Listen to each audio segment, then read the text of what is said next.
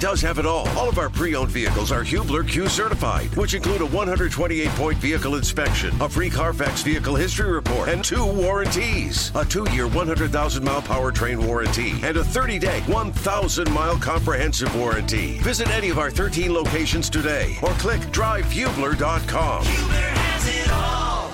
Indiana's going to win it, and they have won it! Indiana beats the Purdue Boilermakers. The final count here tonight, 79-71. The Hoosiers pick up their second win and sweep the Boilermakers in 2023. Oh, we can be heroes just for one day. You, Jake, when you hear those highlights, courtesy of Don Fisher and obviously the IU Radio Network, and the silence in the background after each one of those highlights tells you everything you need to know. You obviously have seen a whole lot of Indiana-Purdue in your history on this earth. What Jalen Hood-Schifino did on Saturday night, Jake, to me, will go down as one of the greatest performances that rivalry has ever seen. If I'm not mistaken, it's the second highest point total for a freshman in IU basketball history. Only Jay Edwards' 36 at Minnesota as a freshman was better. And when you consider the stakes, I mean, obviously at Purdue, who has been ranked number 1 for the majority of the season, even though they're not right now, probably a bigger win than that game in '88 over Minnesota. Kevin, let me give you 2 right out of the box, 2 confessions of error on my behalf. The first being, I had said at the beginning of the Big Ten season that Indiana was going to beat Purdue by 5 in Bloomington, and then Purdue would win by 15 in West Lafayette. Clearly, I was wrong in the second regard, and plenty of IU fans reminded me of it, which is totally cool.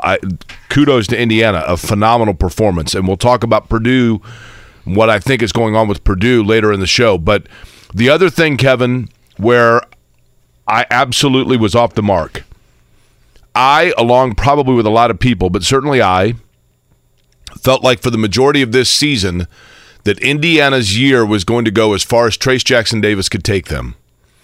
And not one game does not a season make, but we know of the expectation for Jalen Hood-Schifino coming in, and what we now have, I believe, tangible evidence of is this. Indiana can overcome off nights from Trayce Jackson-Davis. Indiana, against great teams, cannot overcome off nights for Jalen Hood-Schifino. And I think now it is safe to say that Indiana will go as far this year as Jalen Hood-Schifino will take them. Well, you know, the old saying, Jake, guards in March. You know, we often say that. I thought it was very fitting. Mark, I don't know if you did this on purpose. I thought it was very fitting that the opening highlight there from Don Fisher was a Trey Galloway steal and layup. I thought Galloway was outstanding. We will have another guy that I thought was very important for them join us at 9:30 today. That would be Miller Kopp. Both him and Galloway each hit 3 threes. And we've talked about the supporting cast, Jake. We've talked about the supporting cast on the road, and they certainly delivered. Good Monday morning to you. It is a rainy and, from what it sounds like, kind of a windy Monday here in Indianapolis. Combine week is underway. Even driving downtown this morning, saw some lanyards of people walking downtown. The defensive players get into town a little bit earlier in the week. The offensive guys kind of midweek, and then we'll work out towards the end of the week. We'll be over at the Convention Center Wednesday, Thursday, and Friday for a little combine action. Shane Steichen, Colts head coach, should be joining us for one of those days. The combine begins which day? Does it begin on Wednesday? Well, I guess technically, you know, do you mean the on-field workouts? Yeah. I think it's Thursday. I think they've bumped them up to the afternoon. You know, last year they put them in prime time. I think they started a little bit earlier this year. But defensive players, I think the D-line and the linebackers started to get to Indy yesterday. Orientation, medical exams, you know, some of those team interviews early in the week. Chris Ballard, Shane Steichen, both will meet the media on Wednesday. And like I said, we'll be over there Wednesday, Thursday, and Friday. Obviously, a ton to recap on today's show. Mitch and Miller Kopp going to join us at 9:30. Bob Kravitz at 9 o'clock. He was in West Lafayette. And, Jake, we're talking about a Pacers road win for the first time in 2 months. How about that? Going down. And actually a game they kind of controlled, right? It wasn't like they eked one out in the end, but Big road trip for the Pacers. Kevin, I look at the Pacers now, and I see them as inching back towards lottery consideration to see where they're going to draft, truth be told, although they've had a nice year of some good moments. Your guy that you were ready to build the second statue for when he became a Pacer, Brandon Miller, there seem to be some issues there. That would be putting it politely on that front there. Certainly some issues there. I am very curious to see how all of this plays out. And, Jake, it's a question that I want to throw to Bob later today. Would this take Brandon Miller off teams' draft boards? I was, and not to divulge or not to get too much into it because I realize that people probably aren't as interested in forwards from Alabama, but we talked a little about this, Kevin. I read more about this, and for those that are unfamiliar, Brandon Miller is an elite level, top tier, top 5 level talent at Alabama. He's a freshman, and I'm not saying, according to all account, Brandon Miller and his teammate were out doing something. His teammate left a jacket in Brandon Miller's car. His teammate later called him and said, hey, I left my jacket, which has my gun in it, in your car. Can you bring it over to me? And Brandon Miller said, sure. And he drove over to where the guy was and delivered it to him, and then that firearm was used in a fatal shooting. I have no idea, nor will we ever know, whether or not it was that innocuous, as opposed to, hey, bring me my heat. I'm going to go, that because that was a report, was that he texted him something along, bring me my heat or something like that. That may have been an erroneous report. I have no idea. We'll never know that, right? So he has not been charged with anything, and they've investigated it. He has not been charged. Now, it doesn't sound like he will be. Correct. So many of the things I saw said that that teams within the top 5, because if you're drafting 1 through 5, you can bypass on his talent and get a player probably of equivalent talent that doesn't have that. Once you start getting 6 through 10, then you're saying, okay, am I going to pass on this guy because I have a question about his character and settle for a guy that's 70% the player? And so I think he'll slide maybe out of the top 5, but I don't think he'll be around much longer than that. I mean, he's an incredible talent. Obviously, off the court, that was a very concerning story. And, I mean, you saw how he played in the game immediately after all of that coming out. The shot to send Alabama to overtime and then to hit the game winner as well. There does seem to be a lot of deep wings in this draft. That's kind of his position. So, I don't know, maybe that would impact some things. But certainly a draft storyline to keep an eye on as we get to the end of the college basketball season and get into tournament play. Speaking of road trips, how was Lawrence? Well, I want to hear about Florida first. You were gone for the better part of the week, and you were in a more exciting place. Yeah, it certainly didn't look like this. I will tell you that. It was beautiful weather, great time. Anna Maria Island. So basically, you fly into Tampa, which is where you'll be coming up this weekend for the start of the IndyCar season, and then Anna Maria Island is probably like 45 minutes-ish, maybe a little bit more than that, from the airport, like an island area in the Gulf. And it was a great time with my side of the family. It's a smaller side of the family, just one cousin for Rosie and Max on that side. But a really fun time to get away.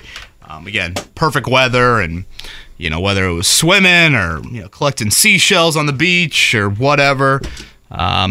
Rosie had a great time, so it was fun to be away. Did you play any miniature golf? We did not do any ice cream. Did you have any ice cream? Certainly, a lot of ice cream. Okay. More treats than you could imagine to try and keep the kids entertained. Certainly on the airplane as well. But yeah, it was fun. Did you watch Notre Dame? Because they had a game. Didn't they, Mark, have a game? They played North Carolina, and we debated whether or not you actually watched that while on What do you vacation. think the answer was? I said yes. Without question. 9 o'clock tip. It was good to see everybody kind of go to bed around 9:45, so I could bunker up a little bit. When one is in Florida, I mean, I guess it's no different Florida to Indiana. Like, what was it on? It was on ESPN. Okay. It was prime time. I mean, we're talking Notre Dame basketball here. We're not talking about just some chump program. We're talking brutal. About Notre Dame basketball in the year 2023. How about this? The final 9 could be on the Ocho, I think. The final 9 missed shots of that game, Notre Dame did not get the rebound one time. I'm yelling Oh, I told you. about We it. started the show, and I said, I think I hear a muffled fire, Mike Bray. I was like, why are we not fouling to extend the game? Yes, I was You know, extremely animated actually, for that one. along those lines, when it comes to North Carolina, the most viral tweet I have ever sent was a couple of years ago. North Carolina was playing Oregon in the NCAA tournament, and Oregon was up by like 5 with a couple minutes to go, and Carolina kept missing free throws but getting their own rebound and putting it back in and scoring. Something like Carolina got something like 6 straight offensive rebounds off missed free throws in the last 40 seconds of the game to win. And I sent a tweet with the picture of the old Oregon Trail, like dark screen green, Oh, sure. and just said, "You have died by not boxing out." And it got something like 2.5 million retweets. Well, what was the famous sickness on the Oregon Trail? Dysentery, isn't that what it was? Dysentery. Dysentery. You have died of dysentery. Is that what yeah. That was Notre Dame on Tuesday night against North Carolina. Like I said, Miller Kopp going to join us coming up at 9:30. 9 o'clock, it's going to be Bob Kravitz. I mean, Jake, when you think about Jalen Hood-Schifino from Saturday night, it's not like this dude hit 7 threes and just had some kind of out-of-body experience from a three-point standpoint. It's not like he got to the foul line and half his points came from there. This was a dude that did whatever he wanted to do in the half court, got to whatever spot he wanted, whether it was going to his right, going to his left. And, when you talk about the history of this rivalry, and as I said, to kind of lead off the show, I think to add to the point total, which is the obvious, 35 points is obvious. Jake, we're talking about a freshman. And we're talking about a freshman on the road in what is not Nebraska or, Penn State. I mean, we were talking about Mackey Arena after Purdue had just lost the first meeting in this matchup. A Saturday night, you're All-American, your first-team All-American, your consensus. I thought at times in the first half, I was like, was Trayce Jackson-Davis sick or was he hurt? The whole T-shirt threw me off. I hadn't seen him wear a T-shirt, I think, all year under the jersey. And when he's struggling, that is your freshman that I thought kept you in it. He absolutely kept him in it. What do you have, 23 and a half, right? In the first half. That when they doubled Trayce Jackson-Davis, it completely freed up the mid-range game for Jalen Hood-Schifino. And he took advantage of it. I think Purdue's problem, on the other hand, is Purdue, like Indiana, has an inside unicorn that teams couldn't figure out how to guard. But in Purdue's case, teams are now seeing Purdue for the second time. And so they have figured out how to kind of balance out what to do defensively on everybody else. And Fletcher Loyer and they have not shot the ball and played well from the outside. No, Loyer and Braden Smith both really Braden struggled. Smith shooting it. Jalen Hood-Schifino coming in was a top 10 recruit. He's a 5-star player. He was thought to be a one and done. And the narrative, from myself included, was, hey, look at Purdue. They're going to go out and they got, gutsy guys that play hard and know the game and understand how to play, and give me that kind of guy every day of the week. And I get it. Braden Smith's going to be there 4 years. But in that game, there was, and Braden Smith's a wonderful player, don't get me wrong. But in that game, it was like, okay, now I see it. Now you see why Jalen Hood-Schifino was so sought after. And perhaps he's just now playing himself into, probably a month ago he started, because he was always going to be targeted for a first-round pick because of his body, his mid-range game.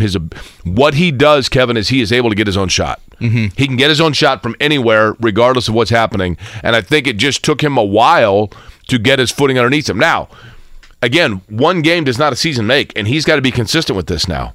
They got two games at home for him to really get into rhythm, and then in the tournament, you let the chips fall, and you see what's going to happen.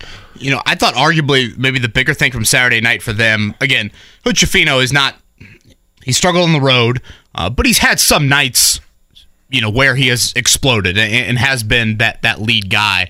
But Trey Galloway and Miller Kopp, to get that away from home, I mean, that to me stands out even more, because you go back to the Michigan game a few weeks back where – no one on the team scored more than 4 points outside of Trayce or Jalen Hood-Schifino. If you can get that away from home, that to me can be a difference in what you're doing second weekend and potentially beyond. Because if you watch that game on Saturday night, both teams, for the most part, it's, double the post, commit all this attention to Zach Edey or Trayce Jackson-Davis. And when that big guy throws it out, how can your supporting cast react to that? And if you watch, especially early second half, Purdue has a 4-point lead at half. They had a long field goal drought really to end the first half till Brandon Newman hit that 3.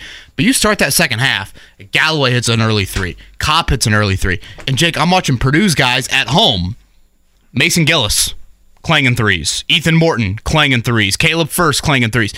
And when Purdue, like in Morton's case or Caleb First's case, when you're putting a couple non-shooters out there and they're not hitting at home, and Indiana's supporting cast, quote unquote, that is not what I expected going into Saturday night, but I thought that, on top of Hood Schifino, of course, that was the difference in the game. The fact that Indiana behind the arc did what I thought Purdue would do at home, and then vice versa. Hey, Purdue shot it like I figured Indiana would on the road. Trey Galloway in the last month and a half becoming a consistent outside shooter has been a huge changer for Indiana. And he makes... And it's both ends, but to your point, Jake, his shooting. When Indiana slumps... Trey Galloway is not often the guy that is scoring the basketball to get them back in games, but he is the guy oftentimes that makes a play or two that jumpstarts the comeback. A loose ball or a key steal and assist. He's a pretty heady player. And he had a couple of those steals early second half when they were down. I thought for Purdue, the missed opportunity for me was in that first half. When they were up 7 or whatever it was. IU's in foul trouble. Correct. Purdue's in the bonus. They had that field goal drought of like 4 or 5 minutes late half. I thought that was your chance to kind of grow the lead. Could you get it to 8? Could you even get it to double figures? If you do that, I just think the psyche is a little bit different. The fact that it was a 4-point game and Brandon Newman throws in a 3 late clock to end the first half, it almost felt like just talking to IU fans at halftime, and I'm sure their locker room felt that, hey, we're right in this. If you had gotten it to 8 or 10, maybe it could have been different. Mark, I want to know from you, Mark Dykton, you sent me a text. What was the overall time? You were driving back in the wind farms on 65. Mm-hmm. Did you test to see how long from the time they first come into view to the last moment you can see them in your rearview mirror? So I timed it, but I had already begun the trek, but it was about 15 minutes. No. It's making good time. No, I don't know. Are you saying that's not accurate? Yeah, info? that's not when did you start timing it? Probably 5 minutes in, so I guess it would have been 20 minutes. And then did you wait? You have to make absolutely certain that there's not even a slight sliver of one. See, there's all these caveats in here. As soon as I stop seeing them pass my window, I stop counting. No. See, you're not going by the official rules. I didn't know there's so many rules. But you went where over the weekend? Just up to my folks' house. We were going to go do some museums and stuff, but one of the girls was not feeling too hot, so we didn't end up going. You just hung out at the house? Just hung out, helped around the house, helped him get some stuff done. Watch Notre Dame? No. Watched IU Purdue, watched some spring training baseball, all that stuff. I made one Notre Dame game on vacation for me, by the way. I'm extremely proud of this. We went to Lawrence, Kansas on Saturday for the Kansas-West Virginia game. And on the way back, when you at the University of Kansas, when you get back on the interstate, Lawrence is like 35 miles from Kansas City. It's actually a toll road. So you take the ticket, and then you go, and then when you go, I don't know, 15 miles, you got to then pay. You got to hand your ticket in and pay it.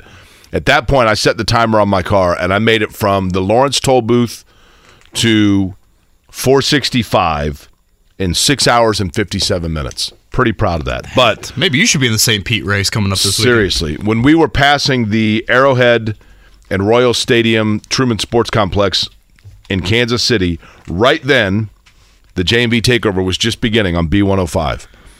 So I put it on, and we listened to the J&B Takeover the entire way, except for the IU Purdue game. We listened to each half. At halftime, I timed it for 20 minutes, went back to the J&B Takeover. J&B played AC/DC 5 times on Saturday night, by the way. And I crossed into Terre Haute, crossed the state line as he was signing off. I could not be more proud. Look at that.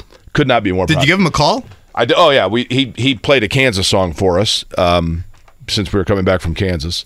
Now, what were those Kansas jerseys?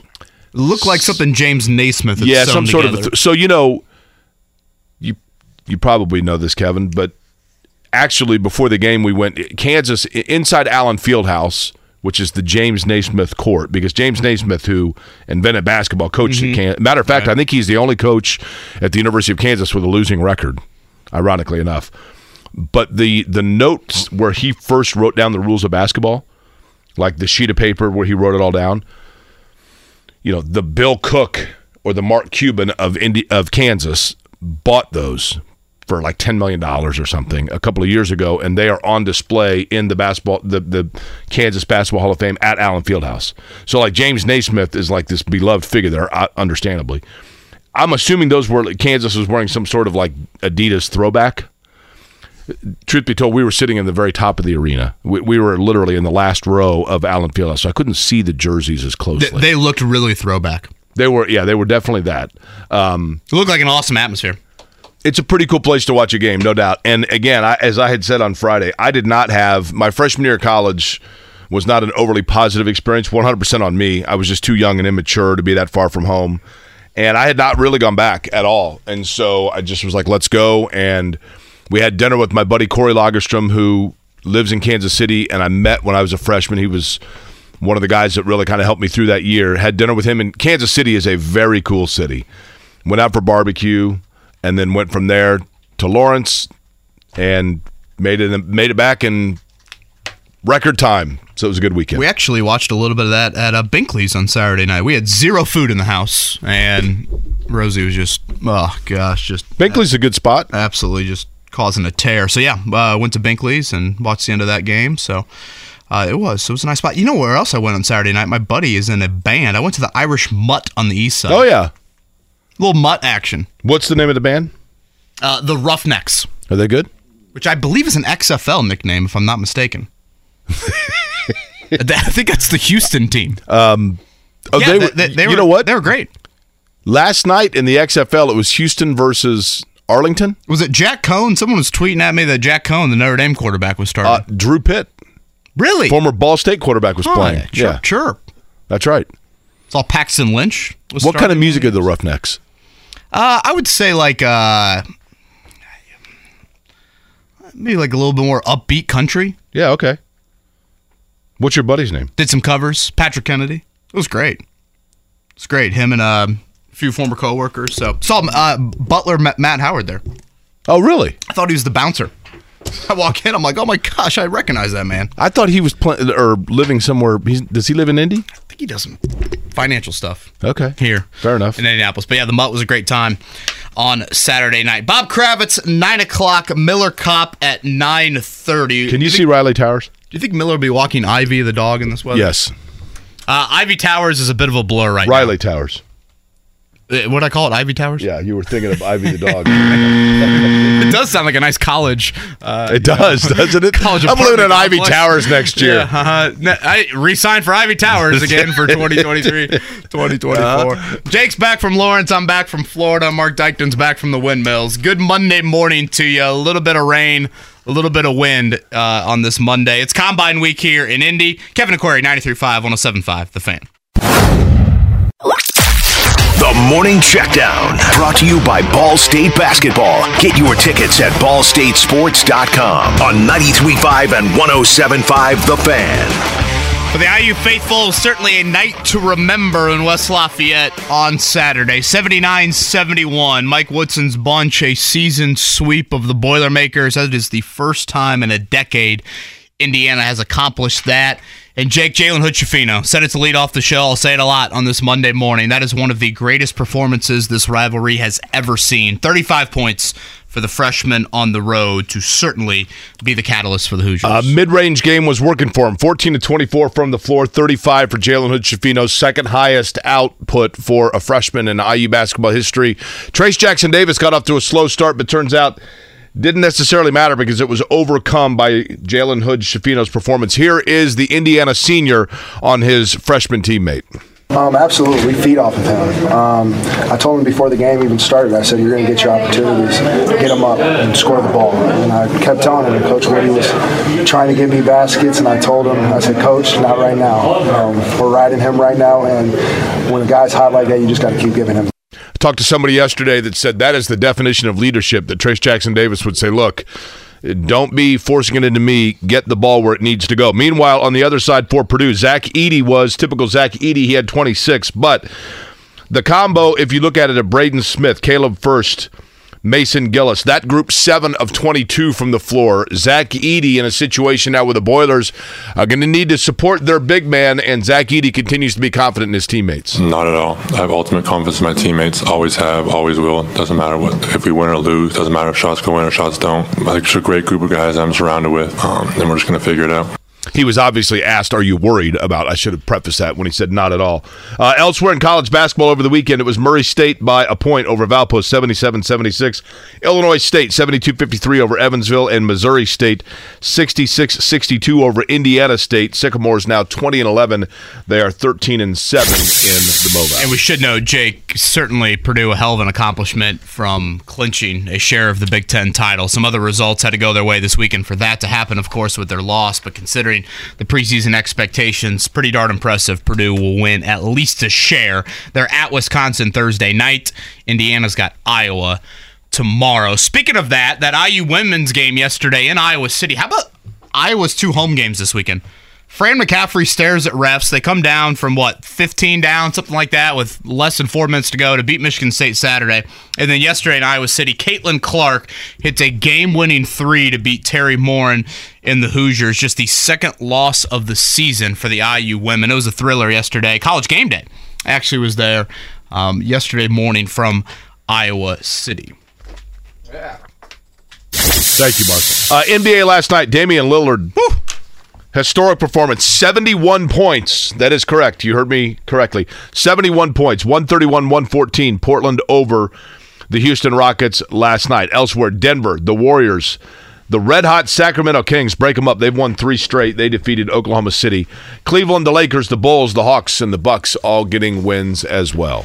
Yeah, the Pacers Saturday night, they got a win in Orlando. Their first road win since December 23rd. It was a big third quarter for Indiana to pull away, and they were really in full control from there. Miles Turner backed up that 40-point night last Thursday with 24 big minutes off the bench from Jordan Nwora. He had 18 points. He was a perfect 7 of 7 inside the arc. Benedict Mathurin had 19, and Jalen Smith got some rare clock. No Daniel Tice. Rick Carlisle decided not to play him. I think I was kind of a healthy scratch there. So Jalen Smith with some nice minutes. It'll be at Dallas tomorrow night for Indiana. They are on a 10-day road trip. 4 games on this road trip.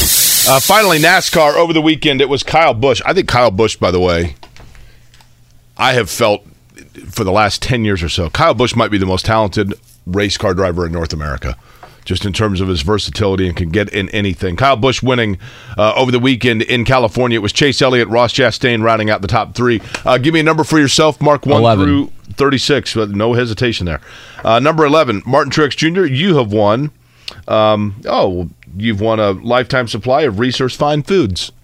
Okay. Now, that's not as good as if it was Reese's Fine Yeah, Foods. that's what I thought you were saying. I thought that's what you were saying. I think it's How do you spell that? I think it says Reese's. Well, Resser's, R-E-S-E-R. Do you want to look up what Fine Foods is? I would like to Give know. me one of those Ressers. How about you, Kevin? 1 through 36. 22. Number 22, Noah Gragson. You have won how about this? A lifetime supply of the Sunseeker Resort. Oh, well, take a family vacation I guess there, so, sounds yes. like. Getting a lot of potato salads here. I've got some scalloped potatoes. This some mac and sounds right up cheese. the NASCAR alley, doesn't Yeah. it? Yeah. Not Reese's, though, Mark. No. Give me a number for myself, Mark. 28. 28. You have awarded for me with Austin Cindric a lifetime supply of Menards. Hey-o. Once I get my kitchen remodeled, you can come over with all your potatoes. That's right. That commercial, I just want to welcome you in the new facility. what do you- commercial's going to be stuck in my head. What do you think the odds are that I would save big money at Menards and be able to actually then build any of the stuff that I'm buying? Oh, I don't know. We'll say minimal. Yeah, Zippo. Lanesville, LaPel, Fairfield, Bedford, North Lawrence. Those are your girls basketball state champions from the weekend. Lanesville, Forest Park, Fairfield, Bedford, North Lawrence. LaPel missed a shot at the buzzer in that 2A game. So the Fighting Greg Rakestraws got the W. Forest Park sounds like it'd be a suburb of Chicago, doesn't it? Yeah. Down there, Park Forest is. But down there in the Forest Park Jasper region. Is that where it is? Forest Park, yeah.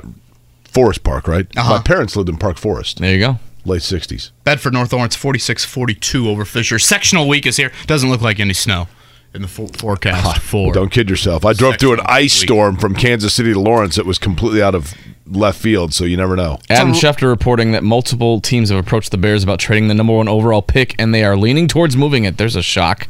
So now it looks like that's going to happen. Also, C.J. Stroud going to throw at the Combine. Bryce Young going to wait till his pro day. Anthony Richardson going to throw, right? Yep. I see that as well.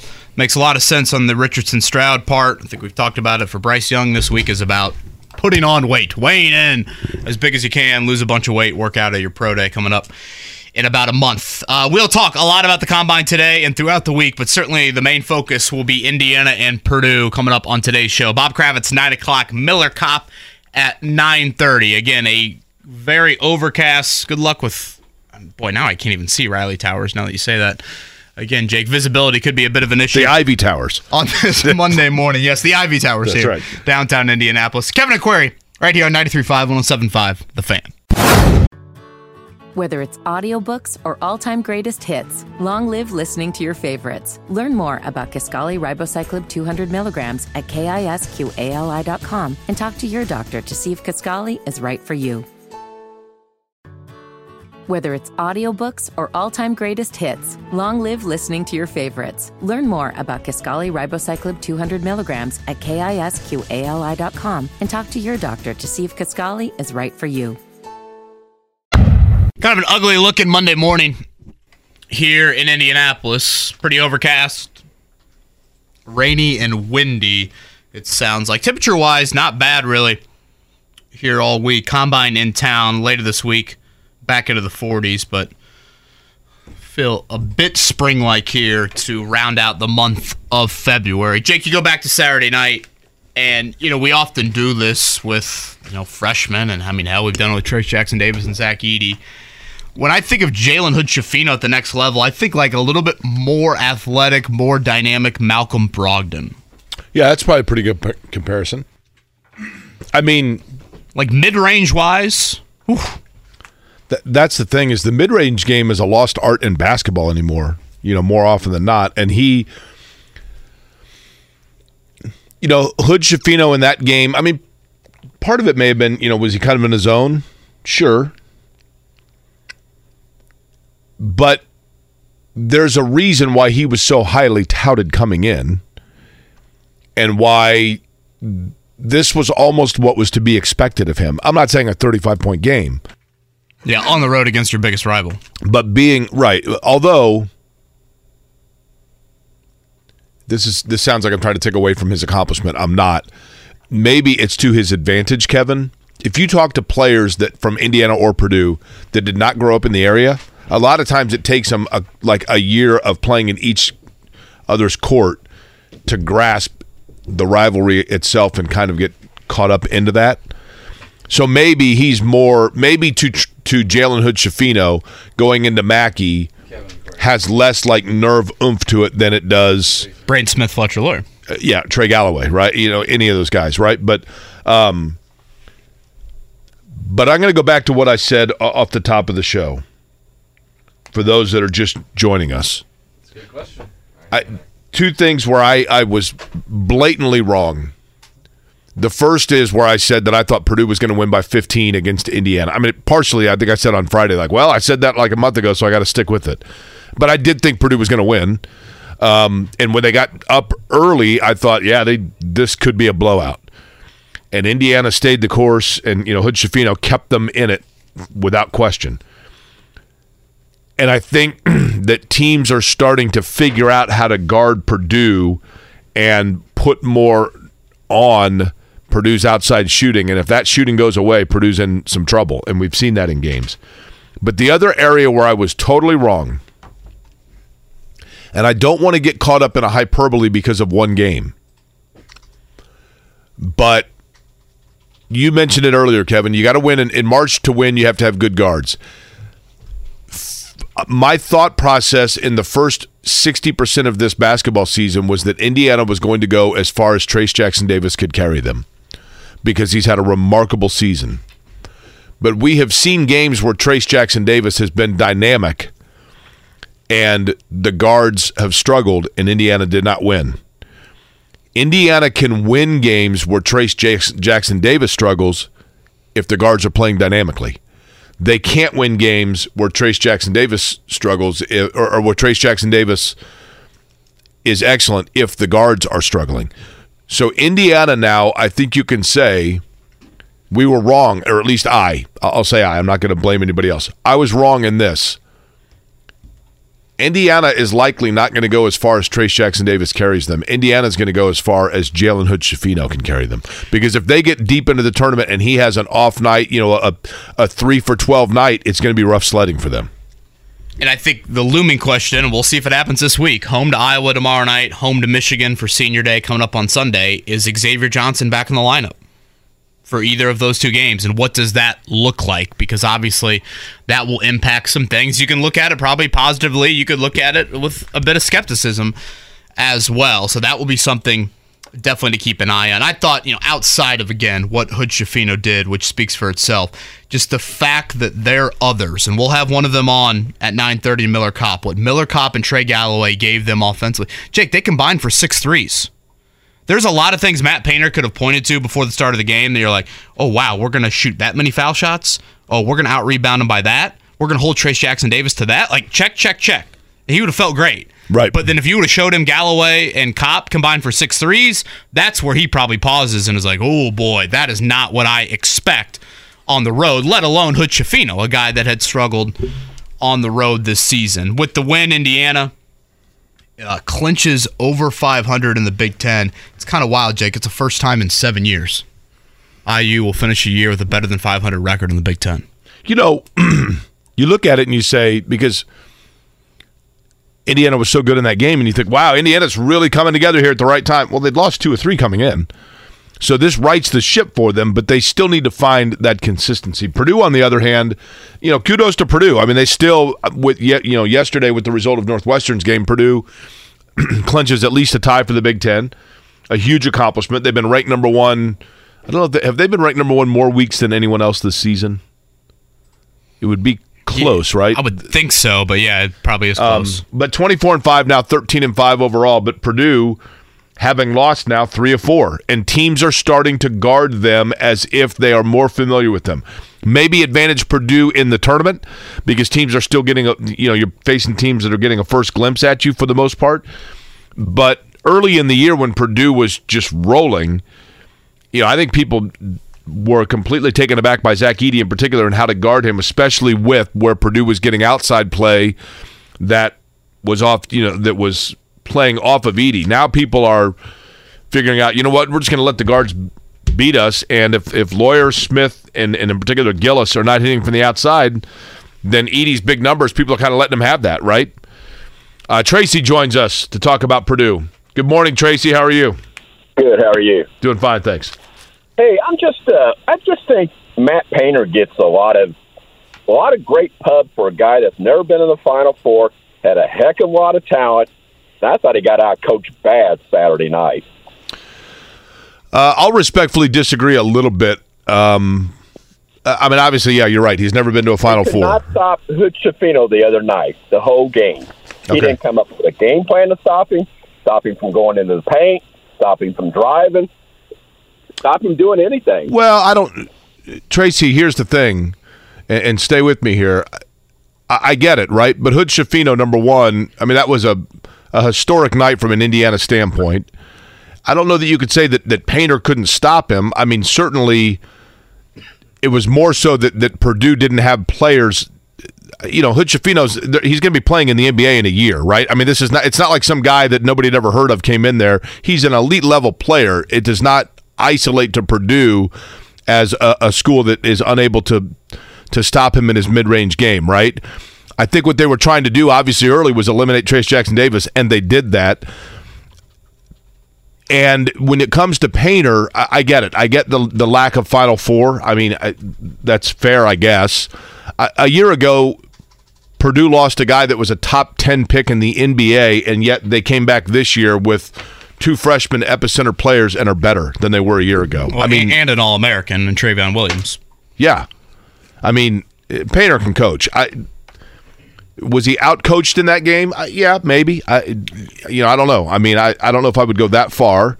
sometimes, guys, coaches can only do so much. They can draw up game plans, but if guys can, I mean, it's not because of lack of schematic design that Jalen Hood-Schifino went off, in my opinion. Yeah, I think if you go back and watch that, I think Ethan Morton, who had the defensive assignment early on Hood-Schifino, clearly is trying to force him left. Like, that's the thing. All right, let's force him left. He gets that right hand. He's able to be so effective. That did not work. He got to his left hand and proved that he could score at a really, really high level.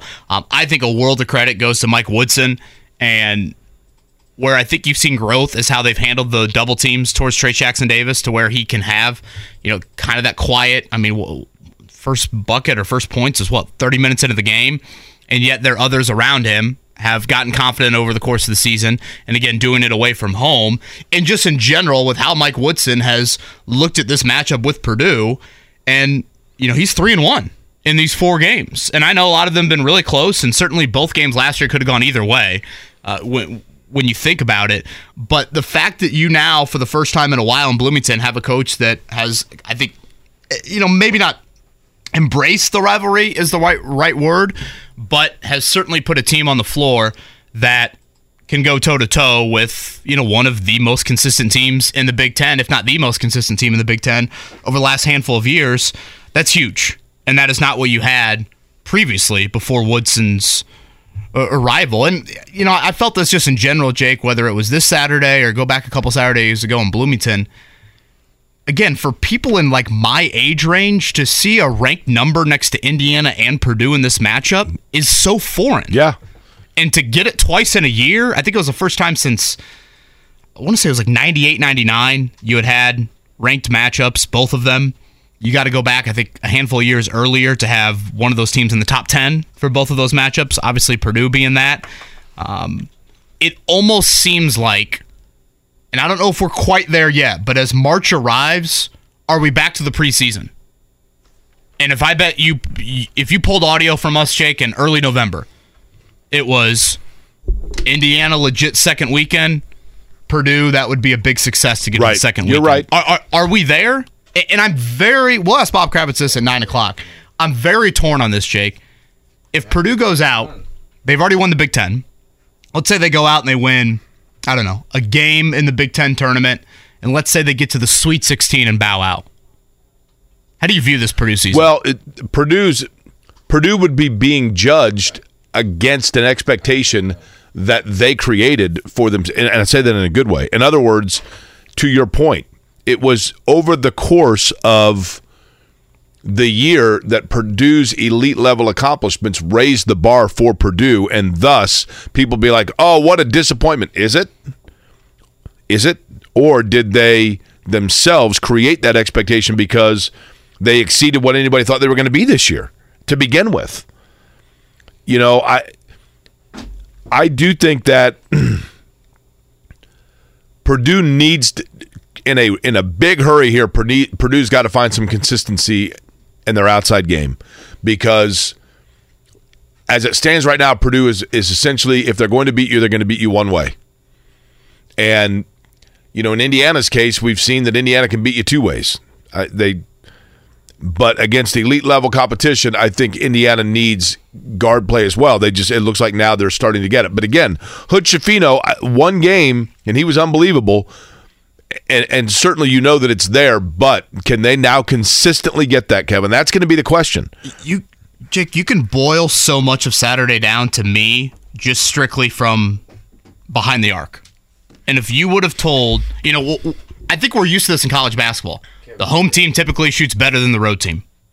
I hate to simplify it down to that, but typically that's what happens. Tamar Bates had an 18-point game in Assembly Hall this year. He's not sniffing that on the road. Right. Typically your guys shoot better at home.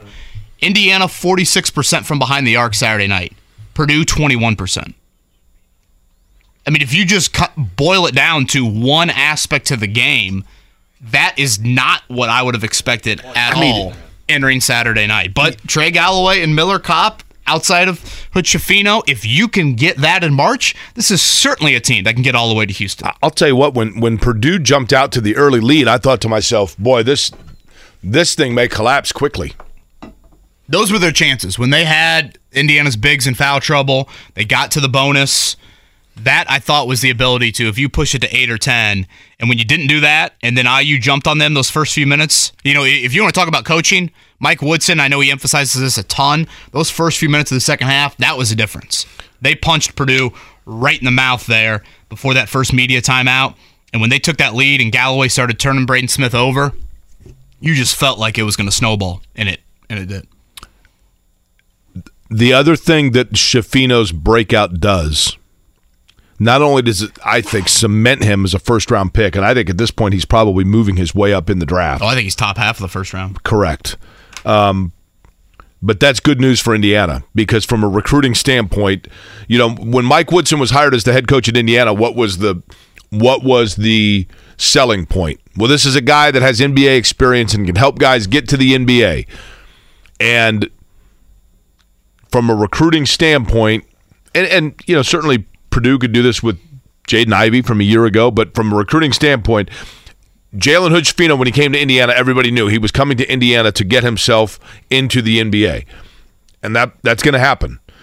So if you're Mike Woodson, you're going into kids' houses now and you're saying, look. Without doubt. You know what I mean? Well, and Jake, you're going to do it in the transfer portal next year. Correct. Well, they're going to have to next year. I mean, you're going to have to live in the portal. And think about where he came from, too, Jake. He came from Mount Verde Academy, which by all accounts is one of the handful of schools that produces the most or the highest amount of D1 kids right now. If you've created some sort of pipeline, which, I mean, that has got to leave a great impression when you talk about moving. The other half of that, and a lot of people tell me they still think Malik Renew is going to be a really good player at Indiana. And he may. But I haven't seen it yet. A lot of fouls. A lot of fouls for Malik Renew. We'll continue the Indiana-Purdue conversation coming up in the 8 o'clock hour. Again, Bob Kravitz at 9:30 Miller Kopp. We'll hit on a little bit of combine stuff. I know I wasn't with you guys last week to touch on the Bubba Ventrone departure. Do have some thoughts on that. Again, we'll be at the combine Wednesday, Thursday, and Friday of this week. It is a very overcast Monday here in Indianapolis. Sounds like some rain, sounds like some wind. Safe travels out there. Kevin Bowen, Jake Query, Mark Dykton right here on 93.5, 107.5, The Fan. Whether it's audiobooks or all-time greatest hits, long live listening to your favorites. Learn more about Kisqali Ribociclib 200 milligrams at KISQALI.com and talk to your doctor to see if Kisqali is right for you. Every once in a while, and by the way, good Monday morning to you. A little foggy out there. Going to be a rainy day today on a Monday. Jake Query along with Mark Dykton, Kevin Bowen. Kevin back from Florida. Mark Dykton flying the ship for us. And Kevin, every once in a while, I think Adam Schefter is really good at what he does. Every once in a while, he sends something out and everybody goes gaga. And you're like Adam Schefter literally could be like, in Indianapolis, it's going to be rainy today, so the roads might be wet. No kidding. This kind of falls into that category with his tweet this morning but I guess we're talking about it, that the Chicago Bears have been approached by numerous teams about the number 1 overall pick, and they are open to shopping it. That is like the least surprising news ever, one would think. But that does have some, and I would assume Indianapolis is one of those teams that has probably made a phone call, Kevin, but the Colts have to be well aware of the fact that there could be a mystery team that comes in and swoops in to get the number 1 pick for quarterback purposes, and that affects what Indianapolis' game plan might be. Was the phrase leaning toward, Mark? Was that what Schefter also added in there? Yep. Leaning toward. The Bears leaning toward trading out of that first overall pick. Again, if everything over the next 2 months, you take it with a grain of salt, because it is skepticism draft, lying season, another way you could put it, but I think if you're the Bears, you should be trading back. Hell, you could trade back multiple times if you want to trade back with Houston. I think something to keep in mind, Jake, over the next couple of months. And again, this is the first later this week, when the Colts sit down and meet with these quarterbacks, 15-minute sessions, face-to-face, first time that Shane Steichen and Chris Ballard as a pair will be able to do this. This will be the first time the Colts ever start to, I think, really put a little bit of Sharpie on who they like from a quarterback standpoint. It's still kind of a rough sketch on who you like, but that's what this week is about more than any sort of workout or measurable anything. It's, I know there's some cliche with this, but a lot of this week is about above the neck. And that's a big deal when you're trying to separate and, fine-tooth comb through these quarterback prospects. I do think, Jake, something to reiterate over the next couple of months and why I am a fan of the Colts trading up. With Houston sitting there at 2, another question you have to ask yourself if you don't trade up, are you willing to potentially face the guy that you like for the next 10 to 12 years in your division? It's good, yeah. Because Really the Texans are sitting there at 2, and they've got more ammo. If you ask Mark would probably want to see the Bears trade back with Chicago, the Bears trade back with Houston than he would Indianapolis, because Houston's got the 12th pick. Mm-hmm. And if that could factor into things, that to me, if I were a Bears fan, I'd rather get the 12th pick than get Kenny Moore or insert your Colt player that a lot of people just think they can cast off towards the Bears. So I think that is something to add to it. It's not just that the Colts are sitting there at 4 and they've got 3 teams above them. One of the teams above them is the team in your division that has a lot more draft ammo than you do. The other team that's a curveball in all this, Kevin, to me, is Arizona. Because now Arizona's in a pretty good situation, though, because Arizona could look at it and say, look, we don't need a quarterback, so we have our pickings here of the best non-quarterback in the draft, whether it's defensive, whatever it might be, if you're Arizona. Or if you're Arizona, you may say, you know what? We can trade back a couple of spots and still get a really good non-defensive player where we're going to fall back and get some assets as well. And they've got a new GM and a new coach. Yeah, and they seemingly are taking care of a quarterback, right? Yeah, I think they are a good team to point out, obviously, with them sitting there at 3. So quarterbacks will work out later this week. For those that missed it earlier, the report is Bryce Young will not work out. I don't think that is a surprise to anyone. I think this week for Bryce Young, first off, he was a little banged up at Alabama this past year. Secondly, I think a big part of this week is just he's trying to put on a lot of weight, get that situation solved, then lose that weight, come back to the pro day and work out. Anthony Richardson and C.J. Stroud will throw. I know we're kind of getting into the weeds of this. Jake, the quarterbacks throw alphabetically. That's how they decide who throws. Anthony Richardson, I believe, will throw right before C.J. Stroud. If you're like an agent, that is kind of like a nitpicky thing. If you're C.J. Stroud's agent, you're probably like, oh, man, my guy has to throw right after the big arm guy that is going to look great in shorts and a T-shirt is throwing. So I do think that's kind of a little bit of a wrinkle to keep an eye on. Again, Chris Ballard, Shane Steichen will meet the media on Wednesday. We'll be over there Wednesday, Thursday, Friday. Should have Steichen join us later in the week. I'm not going to sit there and watch the workouts, right? I'm not at the combine. I realized that I predicted, Kevin, while you were gone last week, I'm like, you're going to hear a ton. Will Levis and Anthony Richardson are going to be the guys that people are like, oh, teams are falling in love with their arm talent, their athleticism. They're skyrocketing up the board. Inside word and chatter is that Will Levis. Reports say that Anthony Richardson, number 1 overall, may be better. All that's going to take place.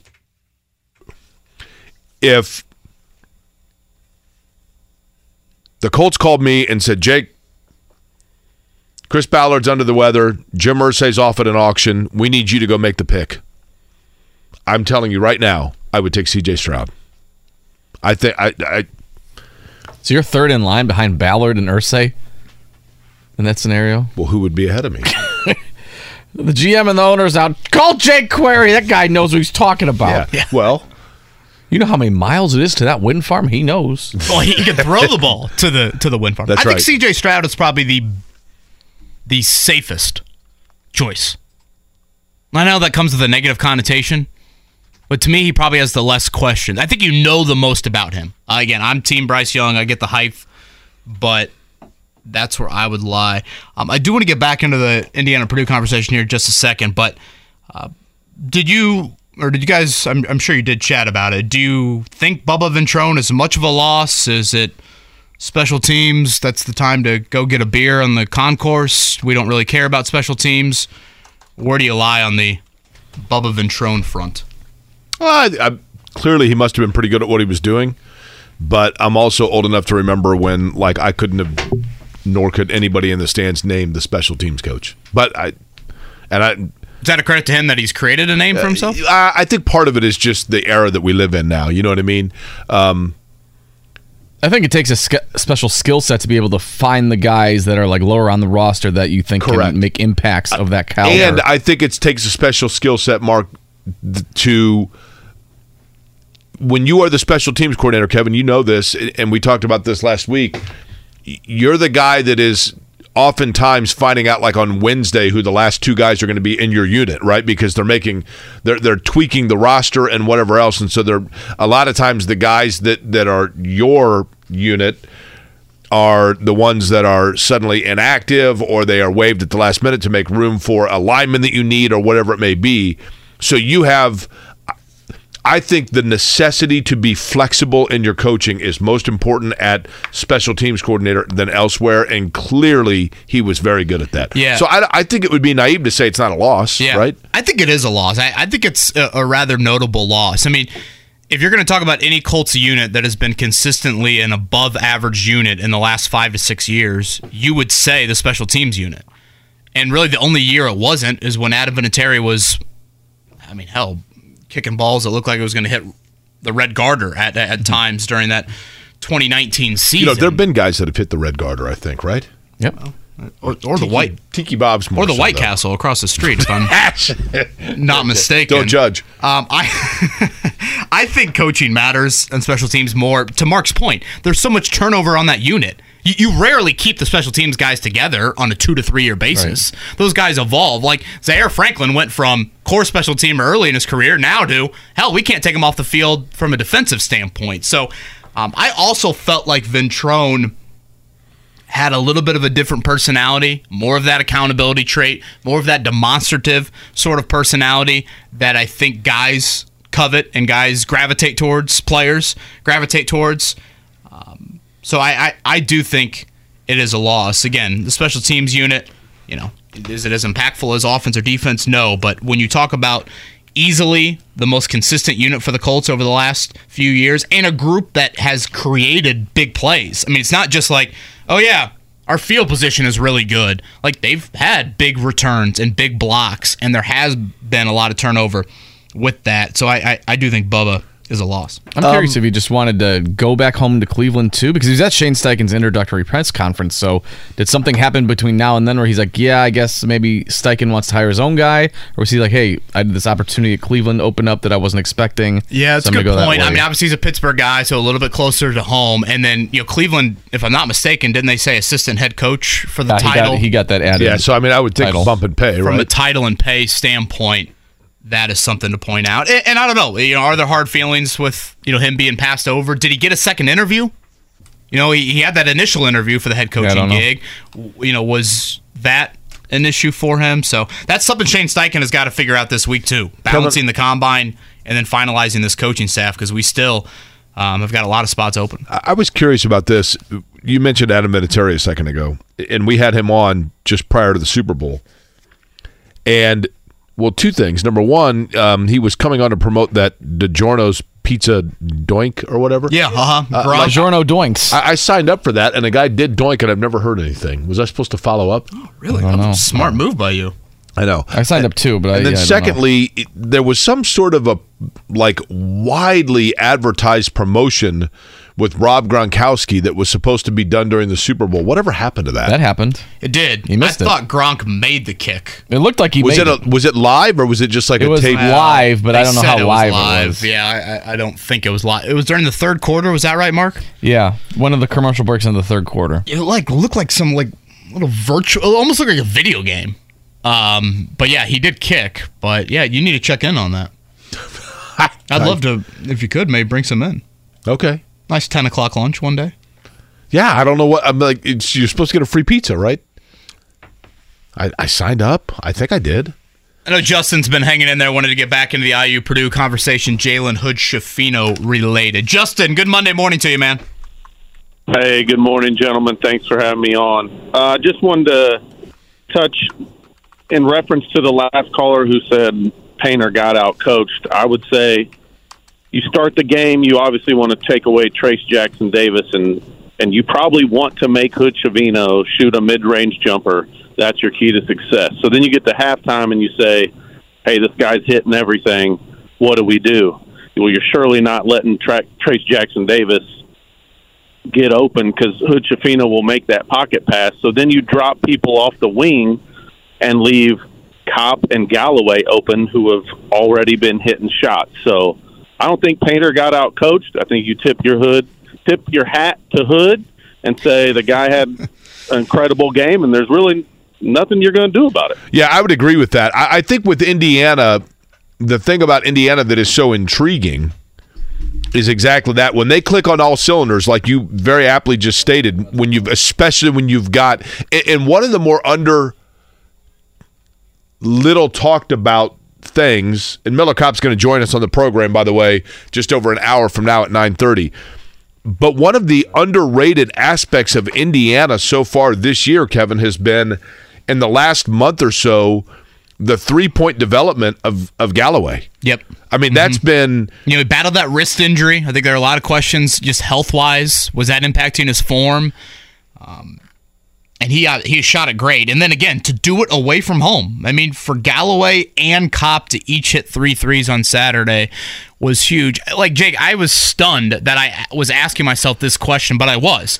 During the second half on Saturday, I'm asking myself, when does Matt Painter stop doubling Trayce Jackson-Davis? Yeah, I mean... Because it's the whole, are you going to live and die by 2s or 3s? And I've brought this up before, and I know people will laugh at the Notre Dame basketball reference, perfectly acceptable. Mike Bray has always been a believer, Jake, we're not going to double the post. Because I can live with 2s, but I don't think we can overcome a slew of 3s. And that's just his philosophy. And now, to be fair, they don't have a ton of big guys that, can necessarily handle that. But they have been big believers in, we are going to guard the arc, and we're going to try and single team the post. And if you think about the Indiana scouting report, particularly away from home, you're thinking to yourself, double Trayce. He's the one that shows up every road game, not Hood-Schifino, not Kopp, not Galloway. So I understand Painter's thinking. They obviously tried to force Hood-Schifino left. Should they have gone away from the double maybe a little bit earlier? Probably. And I mean, Zach Edey is obviously going to be the National Player of the Year. I think he has cemented that at this point. But defensively, when you involve him in some ball screens like Indiana did, he's not going to switch on to Jalen Hood-Schifino. That's not going to end well. So there is a bit of a liability on that. And I think if you want to nitpick Purdue coaching-wise, and I know this is a Painter core philosophy, and he would laugh at even the suggestion of it, but Jake, I am curious, when will we see teams get back to, we're going to zone Indiana for 40 minutes? Yeah.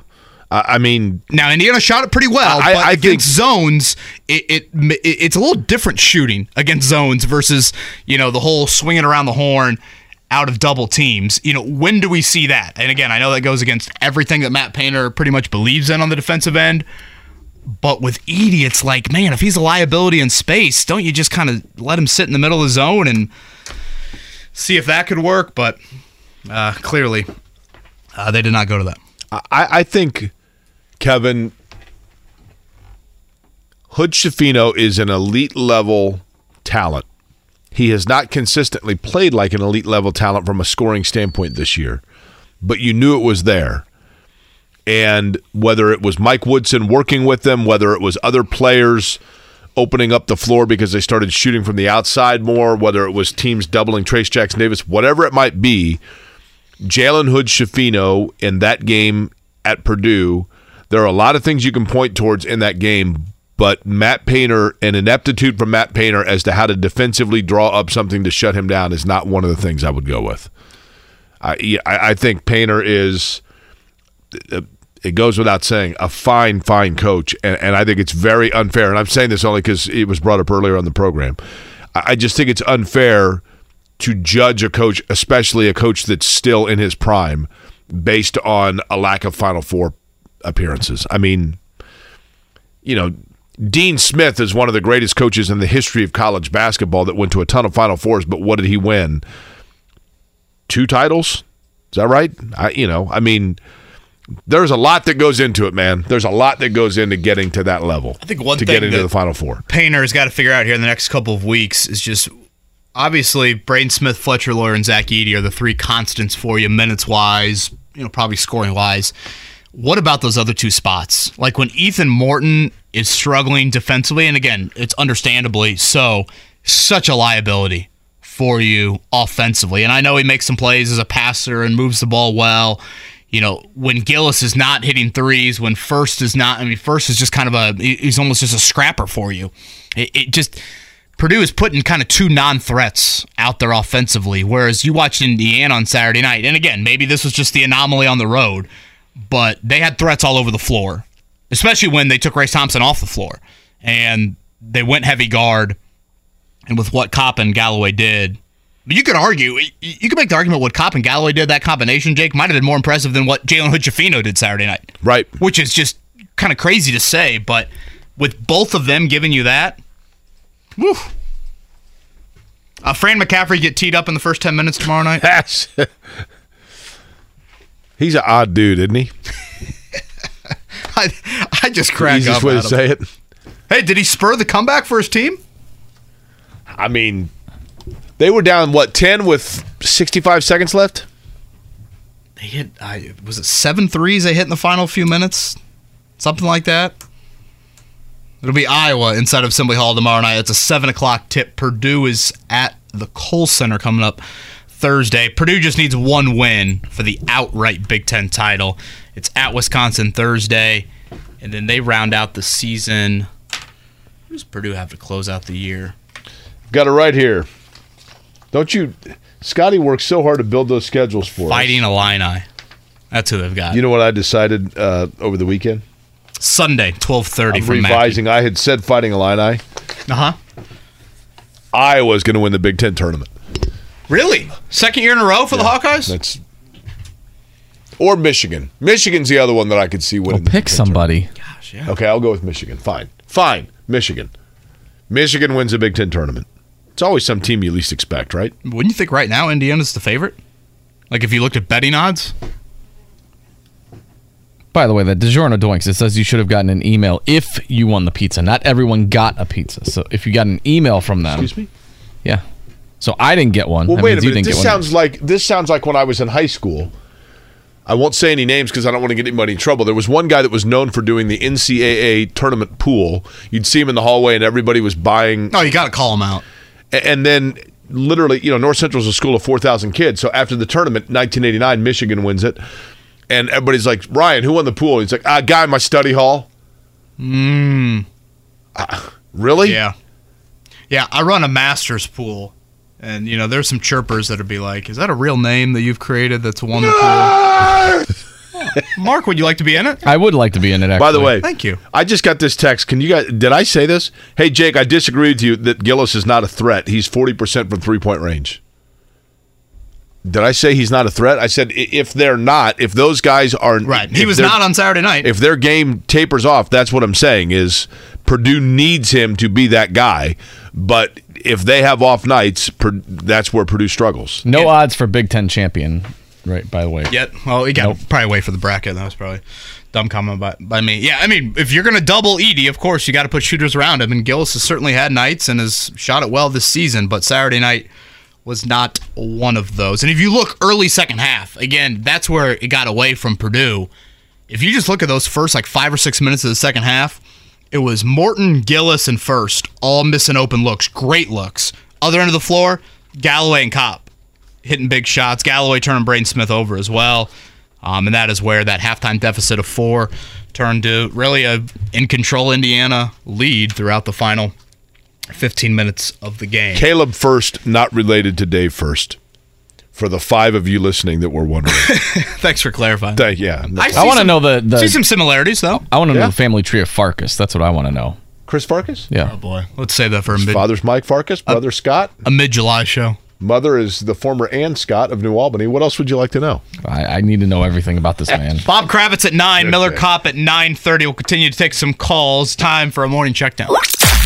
The Morning Checkdown, brought to you by Ball State Basketball. Get your tickets at ballstatesports.com on 93.5 and 107.5 The Fan. Jake 35 for the freshman in West Lafayette on Saturday night. Jalen Hood-Schifino only hit 1 3. It's not like he got to the foul line a million times. The mid-range game was pretty unstoppable.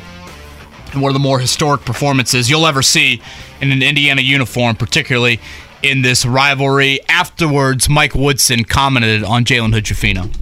It was an unbelievable display of basketball for him. I mean, I thought he played 40 minutes and, get the ball where it's got to go offensively, have to defend, and then put the ball in the hole. Man, he had a tremendous game for us. I mean, and we needed it. I mean, Trace, they just weren't going to let him play. He got in foul trouble a little bit and gave us some positive minutes the second half, but we didn't get a whole lot out of him in the first half because they just, they just weren't letting him play.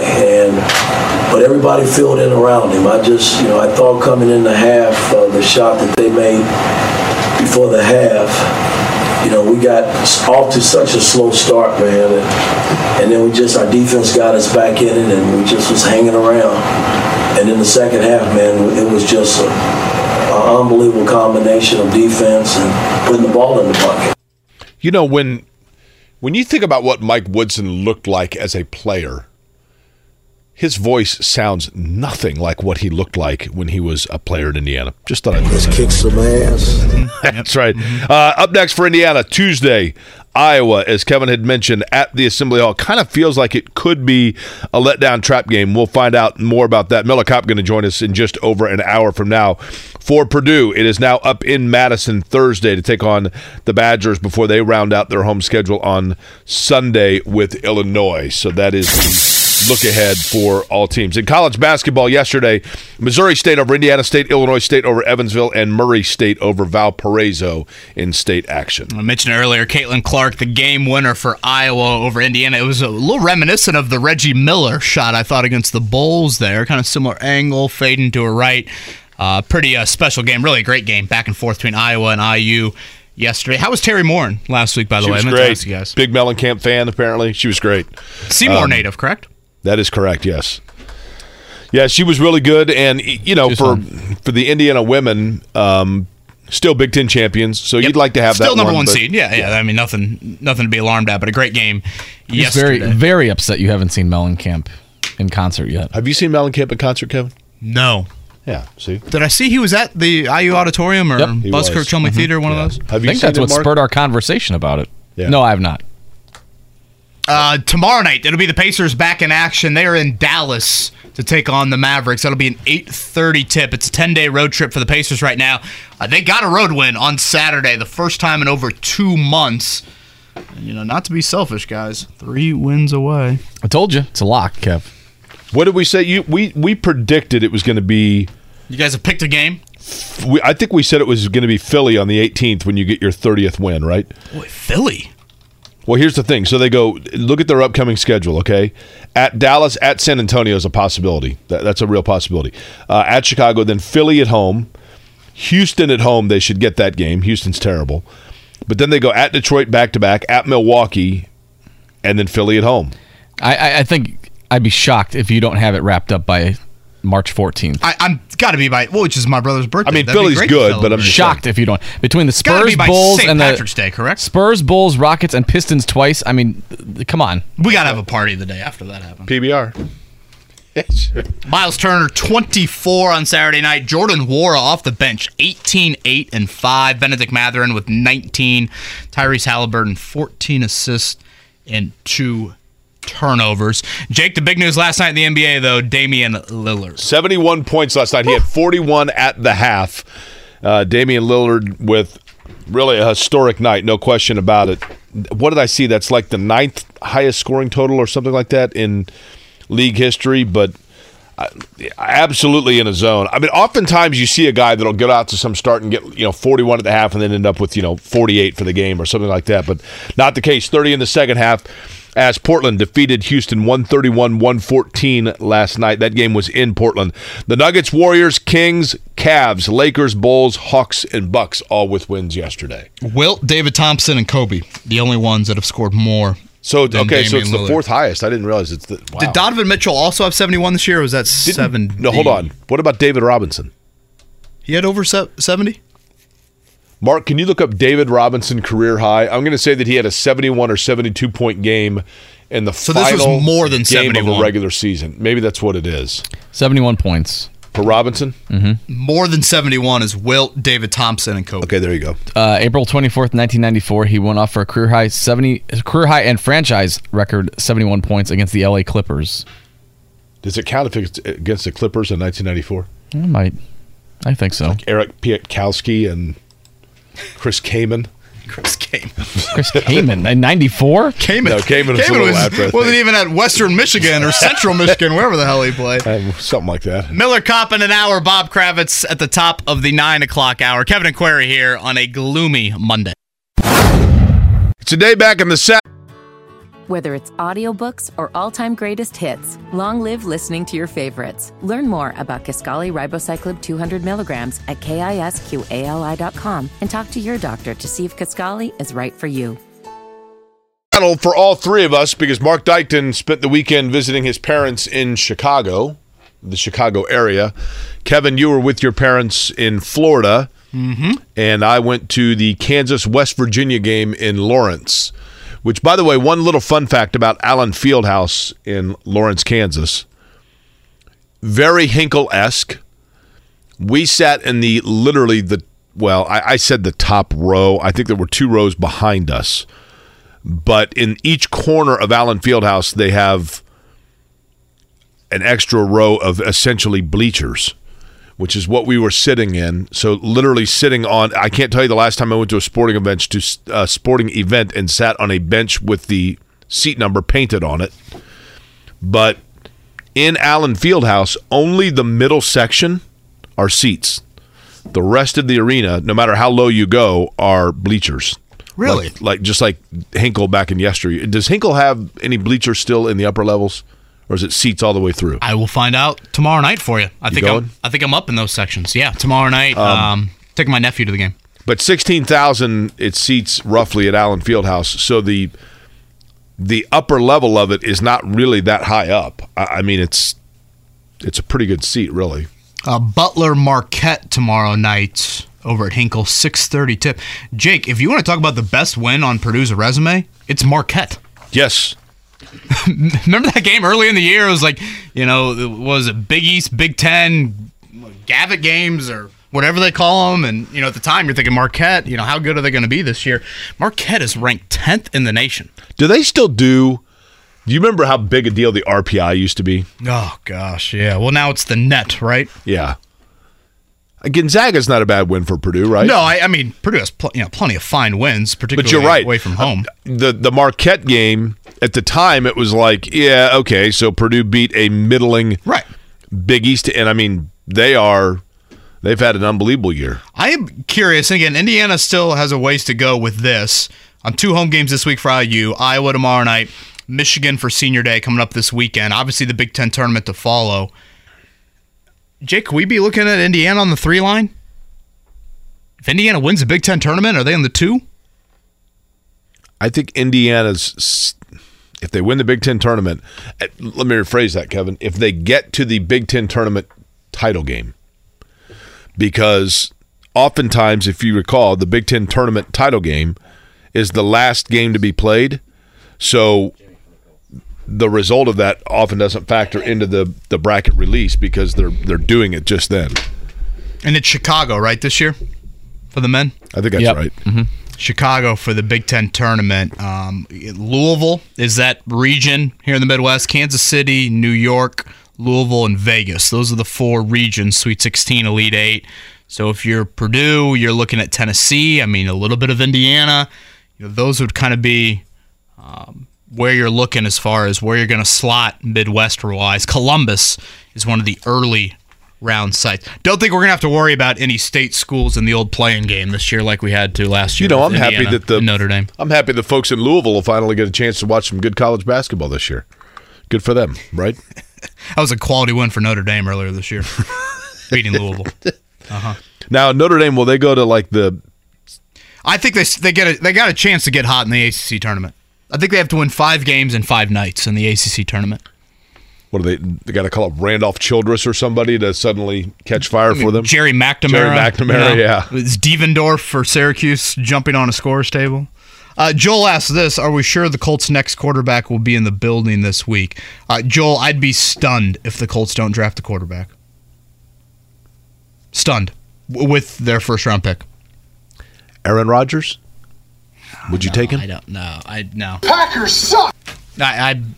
Rodgers, great talent. You think he came out of that cave? It's like Indianapolis is calling.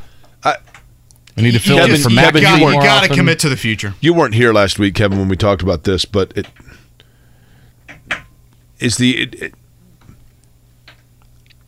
I'm a cynic, and at times my patience probably is not as great as it should be. Is the Aaron Rodgers thing just played out, or is it just me? No, I think we're approaching that. And I like Rodgers' talent a lot. I do too. He's a great player. I was told that him and Danica had a date at a nearby restaurant. You know where Mama Carola's is? Is it Nicole Taylor's? Is that the pasta place right there at 54th and the Monon? Now, they had this date when? Well, this had been several years ago, Oh, right? I thought you meant, yeah. Nicole Taylor's. It's like a make-your-own pasta place right there at 54th. Have you been to the new Breadworks at 54th and the Monon? No, there's another Italian restaurant across from Mama Carola's. And it means, Diavola? It means devil in Italian. Yeah, I went there. So it's in that strip mall, if you want to call it a strip mall. That Diavola is really good. Yeah, it is good. I see Aaron Rodgers more of a Fazoli's guy. By the way, when I was Fazoli's unlimited breadsticks, unreal. When I was leaving Diavola, I dropped my debit I need card. Olive Garden right now. And so I dropped my debit card, and my cousin texted me and said, "Hey, did you just eat at Diavola?" I said, "Yeah, how in the world did you know that?" And he said, "Well, my buddy just found your debit card on the floor and texted me and so I said, "Oh, okay." So I was 5 minutes later. So I go back in and I said, "Yeah, apparently I dropped my debit card." And the guy says, "Okay, well, what's it look like?" I said, "Well, it's orange. It's a PNC card. It says Jake Query on it." And he goes, "Can you describe it further?" I mean, how much more description do you need? It's got my name and my, what more description do you need? But the birth certificate, social. Yeah, I maybe? mean, seriously, but the food was great. I was that person yesterday at Meijer. Rosie and I did a little grocery shopping at Meijer where I left my wallet in the car. So I'm holding up the line to go out and get Oh, the yeah. Yep. Yeah. Uh-huh. Rosie very confused what we were doing there. I'm like, we're not shoplifting. Yeah, I was that guy. Yes, to Joel's question, I believe with a lot of confidence that the Colts' next quarterback is in Indianapolis this week. Again, C.J. Stroud, Bryce Young, Anthony Richardson, Will Levis, Hendon Hooker, they're all here for the Combine. Not all of them will be working out. We'll continue to monitor that as the week moves along. But this starts the process, Jake, to where the Colts inch closer to the guys they like, and then you have to sit there and say, what do we need to do to go get said player? So that leads to this question, and see if this makes sense the way I ask it. Do you believe that the Colts are going to go into this to find the guy that they want to move up to take and move themselves up in the draft to make sure that they get the first pick? Or do you believe that the Colts are going into this to assure themselves that it is okay if they stay at 4 and have to, in other words, do they go into it saying, maybe there is not a clear-cut number 1, so let's just make sure that we're safe at 4? You know, I understand the hypotheticals. I think, Jake, this week is all about you have got to find out more information about all of these quarterbacks. You've got to get to know, again, I'll use that cliche, neck up this week. It's your first in-person interaction for Shane Steichen and Chris Ballard with these guys. You can put them up on the whiteboard. You can, whatever, personality test, however you want to handle those 15-minute interviews. But to me, it's more about completing the profile and the prospects. That's what this week is about. And then, Jake, once you get done with this week, now you've got 2 months, and you're going to throw in a pro day. You're going to throw in some private, workouts, private meetings with some of these guys as well. But that's where you get through, okay, do we love him enough to move up? Do we think he's going to be there at 4? And I will reiterate what I said earlier. A question you've got to ask yourself with the Houston Texans sitting there at 2 is, if you love one of these 4, is it worth risking that guy to be in your division for the next decade? Right. That's fair. That's a really good point. I mean, that's part of this process. When you look at Chicago at 1, Houston at 2, Arizona at 3, and Indianapolis at 4. And again, Houston has a lot more in what they can offer Chicago from a draft pick standpoint than what Indianapolis can. Yeah, that's Okay, how about this? Houston is your divisional foe, correct? If you are Indianapolis, Kevin, do you do this? And I'm getting way into like checkers and chess hypotheticals, but it's fun. If you're the Colts, is it possible that you take a long, hard look at it and you say, you know what? There's not a big difference between we got 3 quarterbacks here that we think are, you put them in a blender and they're all pretty close to one another. Is it possible then that it's in Indianapolis's best interest to hear all kinds of chatter and create all kinds of chatter and leak all kinds of stuff that the Colts are actively looking to trade to number 1, not because they have any interest in doing so, but because they want to make Houston sacrifice assets to move up one spot? I mean, it's very chess to your earlier point, but that's part of the next couple months. I mean, if the Colts are smart, what they would do over the next 2 months is just lie. Just lie. And Ballard, whoever's the final say, or whoever gets final word, whether it's Irsay, Ballard, Steichen, whether each of them get 3 votes, but they would not tell any of their scouts inside that building who they're favoring, any of that. They would simply just lie their asses off over the next 2 months. And then Ballard can walk into that media room on Thursday night, April 28th, whenever the draft is, and with his southern drawl and apologize, and that's the end of that. Kevin, it doesn't matter if the Colts draft 45th. They can lie all they want, and then no matter what happens, I guarantee you, they're going to get the guy they targeted from the get-go, and the board win exactly as they expected.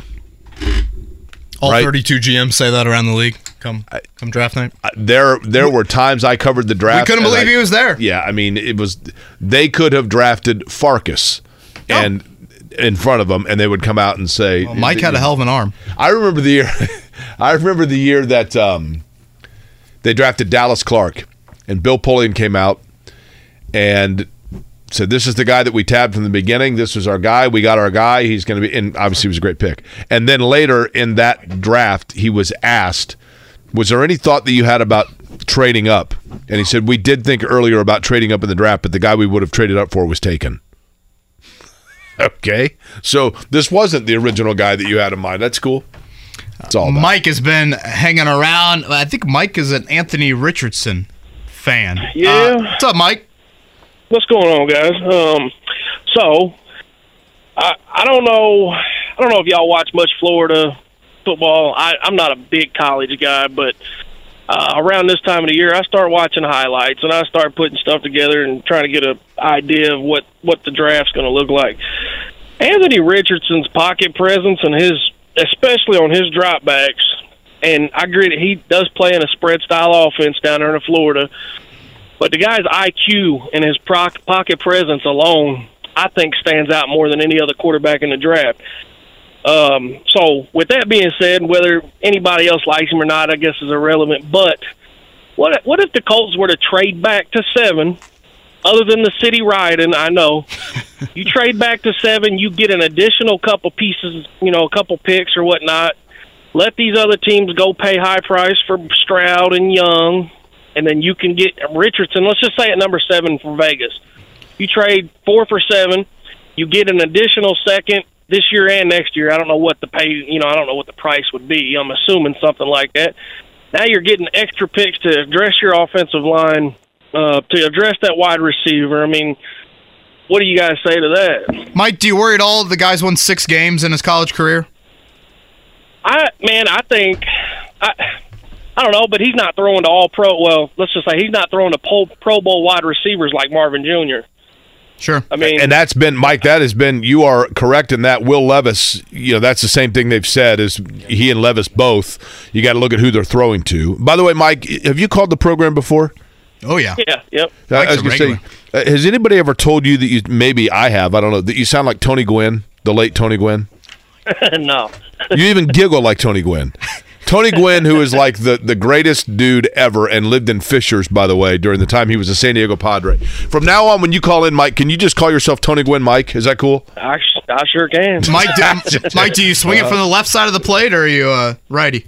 I'm a lefty. Are you really? Even better. Yeah, unless I'm shooting a basketball, I shoot right-handed. But I'm Tony Gwynn was a point guard, too. There you go. Mike, have a great week, man. The Anthony Richardson one, Jake, is going to be really, really fascinating. It's the guy with the massive arm and the great legs, and accuracy was a huge question mark. A lot of people think if you just correct the footwork and he sits for a year, he could be that guy. The trading back idea, again, I understand where Mike's coming from on that, Jake, but again, this is where my hesitancy will be over the next couple of months, and even sitting at 4. The more risks you take in trading back, the more risks that you have in putting other teams above you, you are hoping. You're hoping that guy falls into your lap. And for me, that position means way too much to hope that. I understand the appeal in attracting more picks.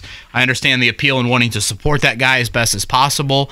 But for me, if you identify that player, that guy can make up for some other areas. That guy can cover up for some other weaknesses. I'm not saying it's going to be Richardson, but there is a long list of quarterback graveyards of guys that were big arm, intriguing talents that all they needed was time, and we're still waiting. You know what I mean? Bob Kravitz in about 10 minutes, Miller Kopp at 9:30. Kevin and Query here on an overcast Monday in Indy. Combine week here. Whether it's audiobooks or all-time greatest hits, long live listening to your favorites. Learn more about Kisqali Ribociclib 200 milligrams at KISQALI.com and talk to your doctor to see if Kisqali is right for you. In Indianapolis, I guess good news is weather isn't going to be too chilly. I do, a lot of national media, Jake, in the city. No Pacers action, though. Typically, there's a Pacers home game during Combine Week. I don't know if you see some NFL people over there during that time, but typically that is the case. I guess they go to Hinkle tomorrow night. That's correct. Butler Marquette, right? 6:30 tip. Yeah. The NBA schedule, when they do the NBA schedule, the Pacers intentionally are sent on the road into February, early March for the Big Ten tournament. Right. Because they don't know, they schedule so far out, right? Yeah. Usually Combine Week, I feel like they're home. But yeah, to your point, Big Ten tournament. Combine Week, summer chapter or spring chapter for NFL coaches. Bunch of guys. My favorite part of Combine Week, and this happens with the Final Four too, the guys walking around, it's imperative, no matter where you go, you must wear from head to toe at your logo. Like, give me a team off the top of your head. Just give me an NFL team. The Commanders. The Commanders. So if you are a Washington Commander scout, area scout, coach, assistant coach, you have to wear the Commander logo and at least 3 items at all times. So hat, sweat top, sweat pants, shoes, at least 3 representations of the logo, and then anybody that you see anywhere you go, you have to say, "Hey, coach, you good? You good, coach? Good seeing you, coach." And then you keep walking. That is the Combine. So you could fit right in, honestly, if you find some nice gear. Up-to-date gear, and echo that. We are going to have a loaded show this week guest-wise. Tomorrow, Norv Turner is going to join us. Obviously, the NFL head coach, Norv Turner. He gave Shane Steichen his first job in the NFL. Actually hired him to be a defensive assistant with the Chargers, then brought him over to Cleveland when Norv was the offensive coordinator there. So looking forward to that conversation. Mark Peter King on Wednesday. Peter King on Wednesday, yep. Peter King's got an event with Shane Steichen coming up on Friday over at Sun King here downtown. He's been very supportive of Sun King over the years. Yes, Teachers Treasures as well, which love to see that. So it's an annual Combine event, so Peter King going to join us. Again, Shane Steichen, the hope is, on that front. A couple other names out there that we might be a couple other names. I don't know if we want to reveal anybody just yet, but yeah, hoping for a couple other guesses. We'll be down at the Convention Center tomorrow, Wednesday, Thursday, and Friday. Prospects starting to get to town today, even yesterday. Defensive guys are the early groups here, and then you get to the offensive players later in the week. I feel like those 3 shows at the end of the week you'll be working hard because you have to control Jake from people watching the whole time. Did you guys look at the Radio Row list? I didn't see the Raiders. We need to get away from that fan guy. They missed the deadline. Yeah, to turn everything in. They're setting up shop across the street. The Raiders show up on Wednesday and be like, "Wait, what?" For those that weren't listening to us a year ago, where were you? During the Combine, all the different teams have like their little booth set up, and the Raiders every day showed up at like 10 o'clock, and 2 guys that looked like they'd been at Tiki Bob's till like 4. Maybe they heard Tiki Bob's was closing and they decided not to show up. That's right. Put a fork in it. We're not going. I remember the Lions were set up near us last year, and I think the Giants. Oh no, the Dolphins. Remember the fella from the Dolphins? Well, the Lions were prompt. I mean, Dan Campbell had them. That's right. Ready to go. They were there early. Dolphins guy was there early too. He was. So yeah, Wednesday, Thursday, Friday for us. Do you know what the Dolphins guy sounded like, Mark? At the convention center. You want me to play a Dolphins soundbite? Is that what you want? I just completely teed you up. I don't have it readily available. Why not? It's the Peacock and the Bobcat that he has readily available. Yeah, I think Jake might go to a Dolphins sound at some point. Let me have that queued up and ready to roll. You seem to always have the Packers ready to go. Packers suck. Okay, kind of sound like Tyreek Hill in the open field. A little bit, yeah. It does. Can't catch him. Miller Kopp, 9:30. Bob Kravitz next. Kevin and Corey. Whether it's audiobooks or all-time greatest hits, long live listening to your favorites. Learn more about Kisqali Ribociclib 200 milligrams at KISQALI.com and talk to your doctor to see if Kisqali is right for you. Don Fisher on the call, the IU Basketball Radio Network, as Indiana defeats Purdue and gets a sweep. First time, by the way, that Indiana has swept Purdue, where the Boilermakers were ranked in both games, since 1940. In that year, Purdue, because they were swept despite winning the Big Ten, deferred to Indiana to go to the NCAA tournament, where the Hoosiers won their first national championship. By the way, one note in college basketball quickly before we get to Bob Kravitz. Terry Holland, longtime, in my opinion, legendary coach at the University of Virginia, notably, who led the Cavaliers to 2 Final Fours. In 1981, they won the last consolation game in Final Four history. And in 1984, they got to the Final Four after defeating Indiana, after Indiana had defeated Michael Jordan's North Carolina team. Terry Holland passing away this morning after a long battle with Alzheimer's, but one of the great coaches of the late 70s and early 80s in college basketball. Joining us now on the Payless Liquors Hotline, as he does on this program, he is with The Athletic. Bob Kravitz joins us. And Bob, as we just heard Don Fisher describing the action for Indiana in their win, my question to begin for you would be this. Did that game tell us more about where Indiana is, what Indiana's doing right, or problems for Purdue? I think it tells us more about Indiana, to be honest with you. I mean, they've gone, since that bad stretch, I think they're, 10-3 now.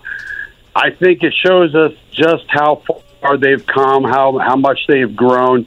Look, Purdue's in a little bit of trouble, but, what did we expect from Purdue to start the season? I mean, they were picked 6th by the writers.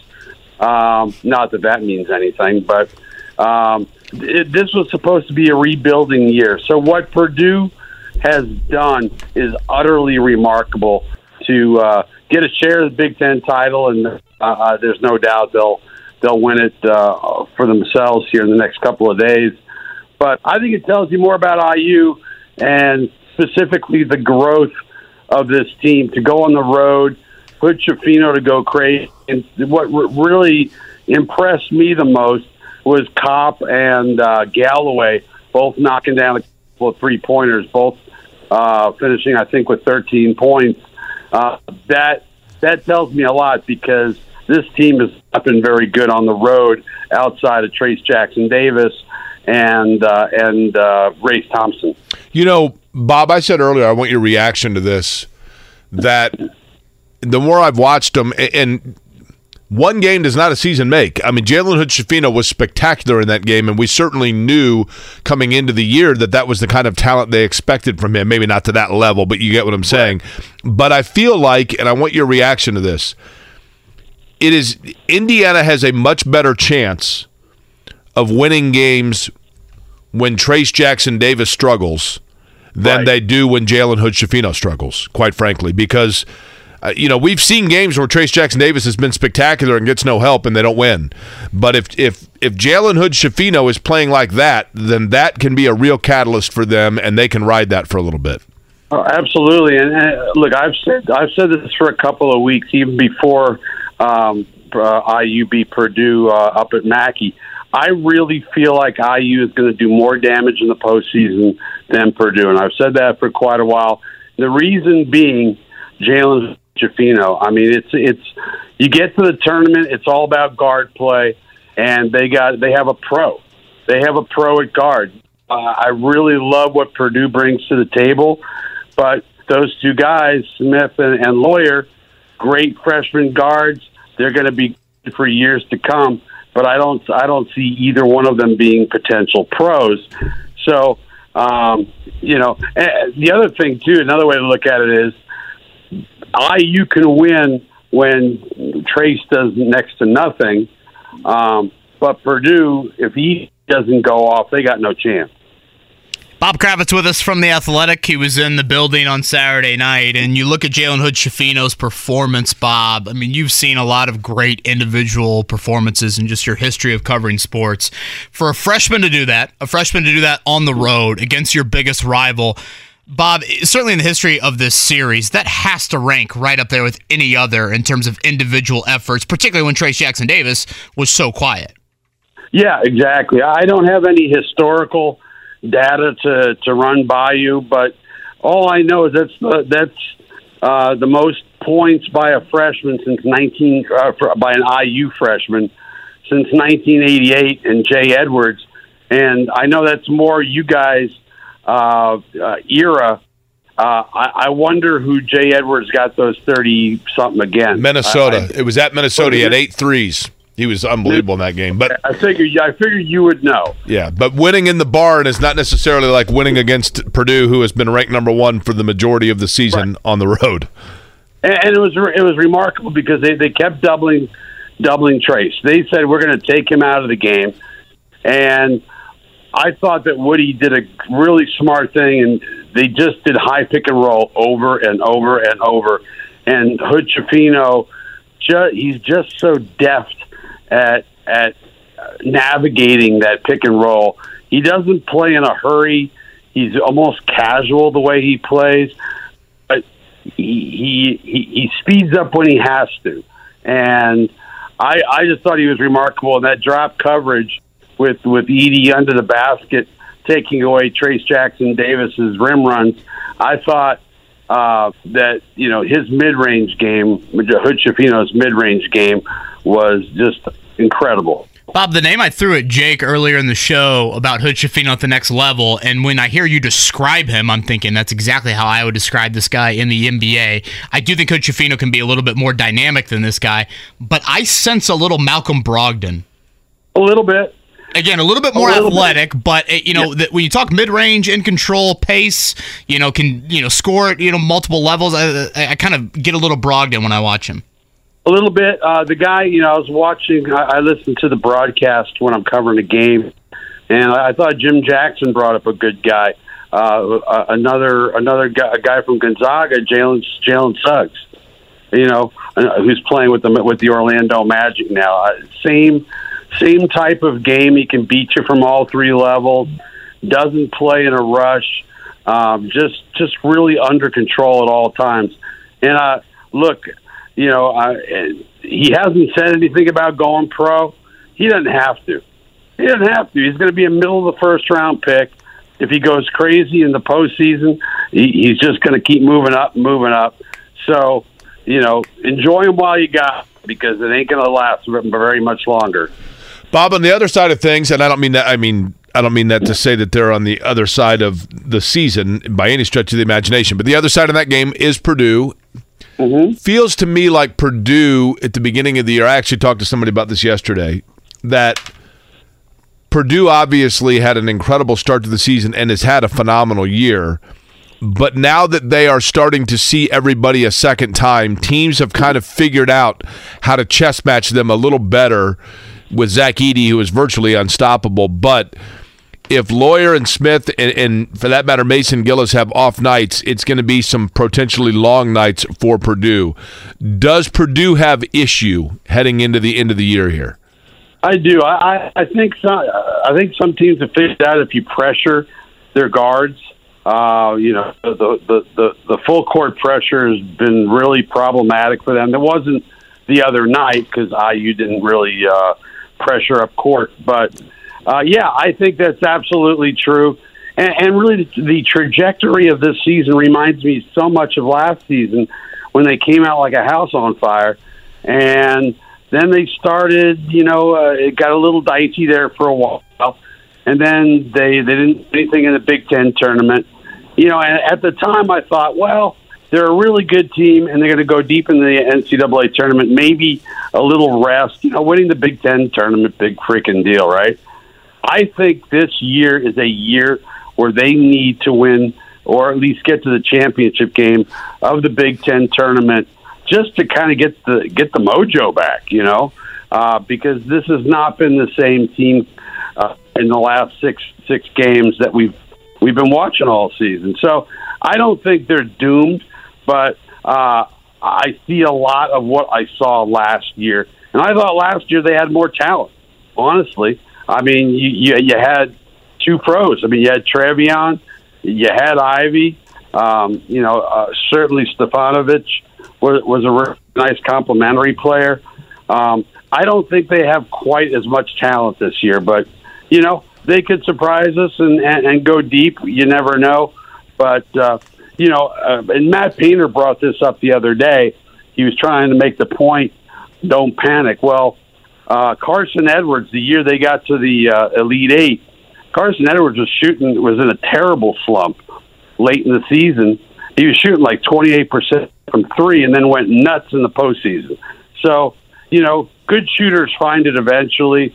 Maybe Purdue will. Maybe somebody will have that kind of performance. But I really do think IU is going to be the team that we're going to be watching later in March than Purdue. Yeah, I've always said this about Purdue. You keep on getting shots at the dartboard. I think eventually you are going to break through. You just never know when that year is going to be, when the bracket falls your way, or like you said, Bob, a guy gets hot come tournament time. Last one from me, Bob, on the IU-Purdue front before we shift gears. The reintegration of Xavier Johnson. It seems like that could happen somewhat soon. Mike Woodson, maybe isn't ready to commit to that just yet. 2 home games this week to close out the regular season, and then the Big Ten tournament.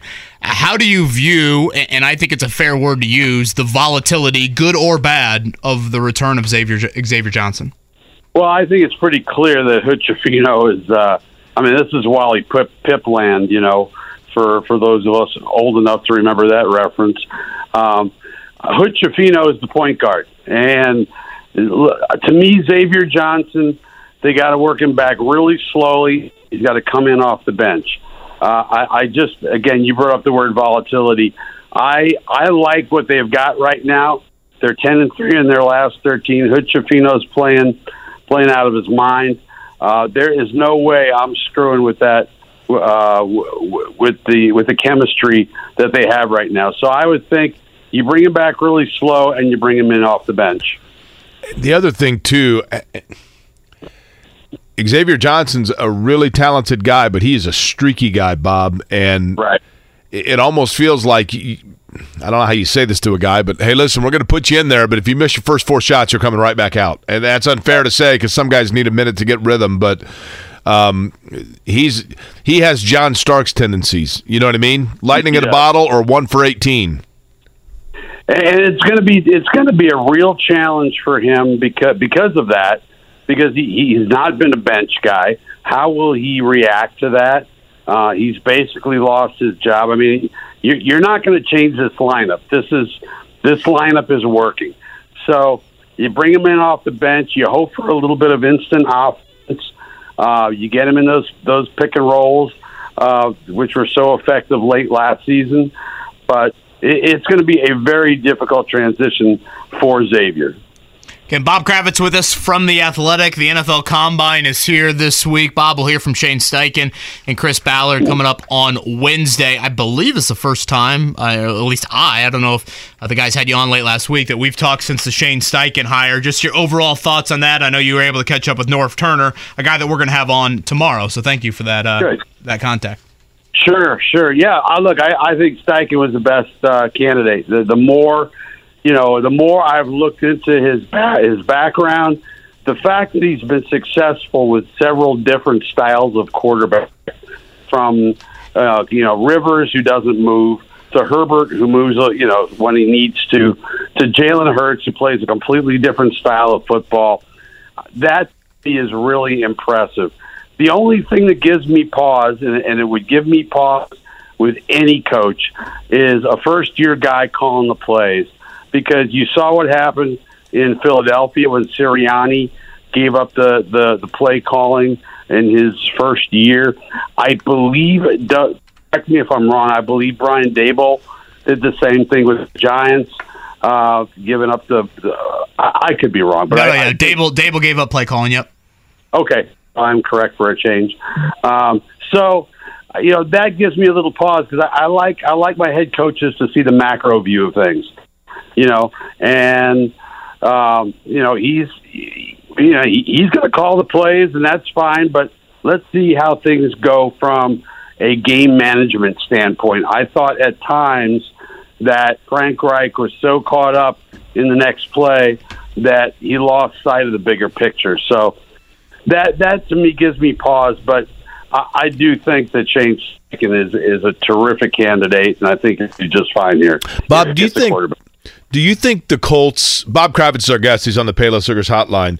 Do you think the Colts are going into the combine with a specific quarterback in mind that they are honing in on, or do you think they're going in saying, look, there are 4 or 5 guys here, and we're simply going to give a fair car wash run through on all of them and then make a determination? Well, I look, they've been scouting for a long time.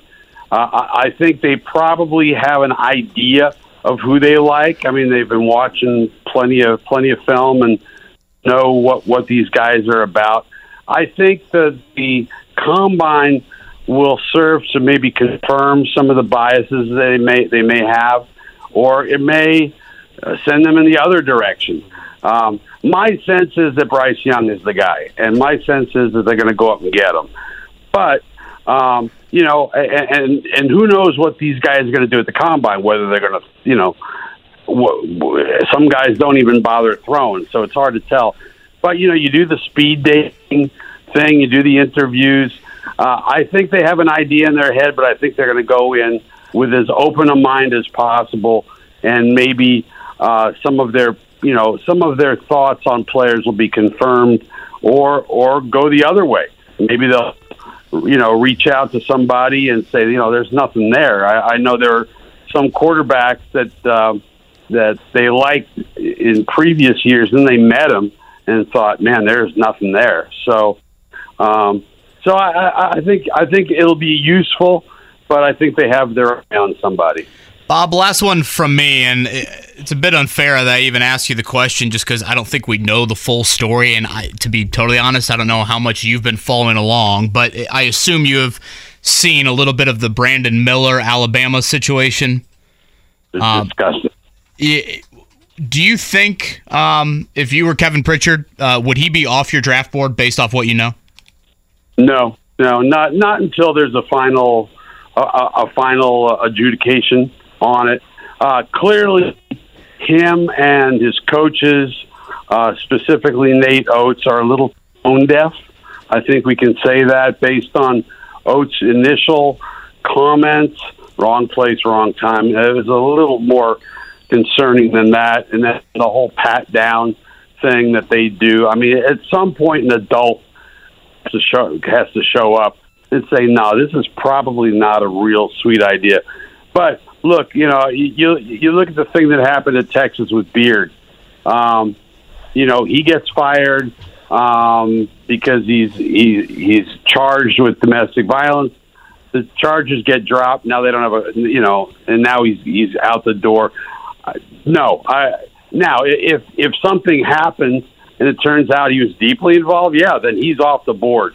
But to me, you at this point have got to see the way the thing is adjudicated, and then you make a decision. I heard somebody say, Bob, or I read somewhere that these allegations, I guess is the wrong word, with Brandon Miller at Alabama, because he has not been, as you mentioned, charged with anything, but right, that it could cost him being drafted in the top 5 because teams may look, if they're drafting in the top 5, and find the top 5 talent players to be kind of interchangeable, and therefore they can still get a player of equal caliber without the PR headache. But then once you start getting into the 6 to 10, there is such a drop off in this year's draft that teams like around 6, 7, 8 are going to go, we can maybe we'll handle the heat from the press conference. You know what I mean? But to me, Oates is the one to me who I have had a lot of respect for him from an X's and O's standpoint and what he's done at Alabama. But man, that guy has completely dropped the ball the last 2 or 3 weeks. Oh no, there's no question. But as far as his draft status, honest to God, if a guy can play, they can justify anything. If a guy can play, I don't care if you're Benito Mussolini. If you got a good handle, they're gonna find you and they're gonna draft you. So, and there's your first Benito Mussolini reference of show history, probably. So, no, I think he's still going to go top 5, unless again it turns out this thing is a lot more serious than we may initially think. Yeah, I did not have Benito Mussolini on the bingo card here on this Monday morning. Speak for yourself. Yeah, appreciate that, Bob. Bob, we'll see you Wednesday over at the Combine. And again, latest up on The Athletic, recapping IU Purdue from Saturday night. Thanks, Bob. Appreciate you guys. Thank you. Bob Kravitz. I've got Pol Pot next to my free space here. Payless Liquors hotline. Well, we have the whole Farkas family on it today, so good to get all of those spaces checked out. I'm sure Chris Farkas is thrilled to know that he's being associated with Mussolini and Just made Bob cackle. I picked up the phone to say thanks. He was cackling at your joke, yeah. Okay, well, thanks. Miller Kopp joining us here in about 5 minutes. Let's get a morning check down in. The Morning Checkdown, brought to you by Ball State Basketball. Get your tickets at ballstatesports.com on 93.5 and 107.5 The Fan. By the way, somebody asked me, my buddy Dave said, hey, Jake, when was the last time that Purdue and Indiana both wore like black and red in the same game? Basically both wearing road uniforms, right? And in Mackey. But Purdue, like in the 80s, Purdue used to wear that all the time against Indiana, but they were gold, not black. Well, the blackout didn't go so well for the Boilermakers on Saturday night. 79-71, down by 4 at half. Indiana comes back. A spirited start to the second half. And again, as Bob pointed out, the supporting cast of Trey Galloway, Miller Kopp were huge. No one better than Jalen Hood-Schifino, though. 35 points for the freshman. That is the first sweep of Purdue in 10 years for the Hoosiers. And for Mike Woodson, he finally gets one in Mackey. Playing hard, man. Again, your defense will keep you in a lot of games, I'm telling you. You know, if you just get stops, and tonight we were making shots too, so that's a deadly combination when you get stops and you make shots behind it. So, and yes, it has been that was the first time I've ever won here at Mackey. 4 years in college, I never won here. It's a tough place to win. They've always had great teams. You're a well-coached team, so we beat a good team, a well-coached team tonight. I didn't realize that, actually, that he'd not won there. I was surprised in the player aspect to it. 3-1 as a head coach over the Boilers. You think we see these two teams in the Big Ten tournament? Oh, well, they're certainly both going to be there. Against each other. I never thought of that. Boy, can you imagine beating them 3 times in the same year for Indiana? I feel like it's been a long time since we've seen those two in the Big Ten tournament against each other. Michigan's going to win the Big Ten tournament, by the way. But not Iowa. I've said Illinois and Iowa previously in the last 2 days, but now I'm on Michigan. And then when one of those other teams wins, you're like, I told you. He'll be on USC and UCLA by the end of the week. Let's go Maryland. Okay, yesterday in NASCAR, it is Kyle Busch, the winner. Chase Elliott, Ross Chastain rounding out the top 3. Mark Dykton, a number, please, for 1 through 36. 19. Number 19, he goes with Eric Jones. You have won a lifetime supply of Allegiant. I don't know if that's the airline. The airline? I don't know. That could be you on Sunday, right, Jake? Flying back here? That's right, yeah. Coming back let's go 29 for myself. 29. Oh, Kyle Larson, HenricksCars.com. Oh, lifetime supply. Give me a number for me, Mark. 7. Number 7 for me. I have won a lifetime supply, thank you very much, of Castrol Edge. Boom. That's perfect. From Brad Keselowski, finishing in 7th. Perfect. There we go. The Pacers, they got a win on Saturday in Orlando, their first road win in over 2 months. Miles Turner, the consistency you're starting to see more and more of. Obviously, 40 points last week speaks for itself. 24 for him on Saturday. Big off the bench from Jordan Nwora with 18 and Benedict Mathurin with 19. The Pacers have got Dallas tomorrow night, San Antonio Thursday. Those are both 8:30 tips. Is that correct? 8:30 Eastern? Kind of odd tip times this week as the Pacers are in the Lone Star State. 20 games to go for the Indiana Pacers. They still need to get on quite the run to get into the play-in game. I'm not going to be selfish here and talk about my own financial stake. I just, You just need 3 wins, right? If you want to see Indiana in the play-in, which I don't know how many teams or how many people do, but Kevin needs 3 wins for the PBR party. St. Patrick's Day. We'll get it by, right? I'm going right after that. Miller Kopp. He was big on Saturday for the Hoosiers. He probably just got done walking his dog, Ivy. He's going to join us next here. Kevin and Query on a gloomy. Whether it's audiobooks or all-time greatest hits, long live listening to your favorites. Learn more about Kisqali Ribociclib 200 milligrams at KISQALI.com and talk to your doctor to see if Kisqali is right for you. Start to this Monday. All right, we had him on. After the last victory over Purdue, we've got him on again. He was pretty darn important for the Hoosiers on Saturday night. He is Miller Kopp. He joins us now. Miller, the most important thing Jake and I are worried about on this Monday, has Ivy been outside yet in this weather? It's been outside.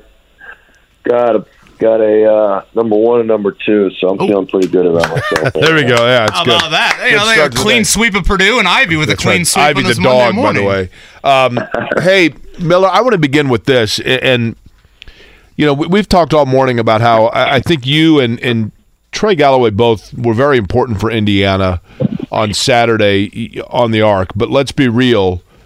That was a Jalen Hood-Schifino performance for the ages, the second highest point total for a freshman in IU history. Did you have, and we've known of his talent, I mean, that was not a secret, right? But was there a point that you can shed light for us before the game, whether it be in warm-ups, whatever else? Like, at what point did you realize or maybe see a look in him of, okay, it is all coming together for him tonight, and this is going to be his night? I didn't know. I mean, obviously, I can't. If I knew that's what, would have happened, I would have been like, all right, dude, just I told everybody on the team, man, just don't talk to him, just let him do his thing.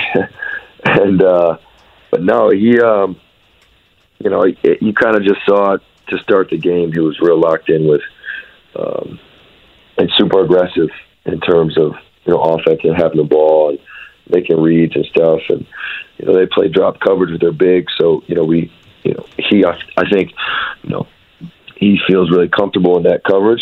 And it gives him a little space to, have some freedom with the ball and create. So he did his thing, and they gave him a little, and he took a lot.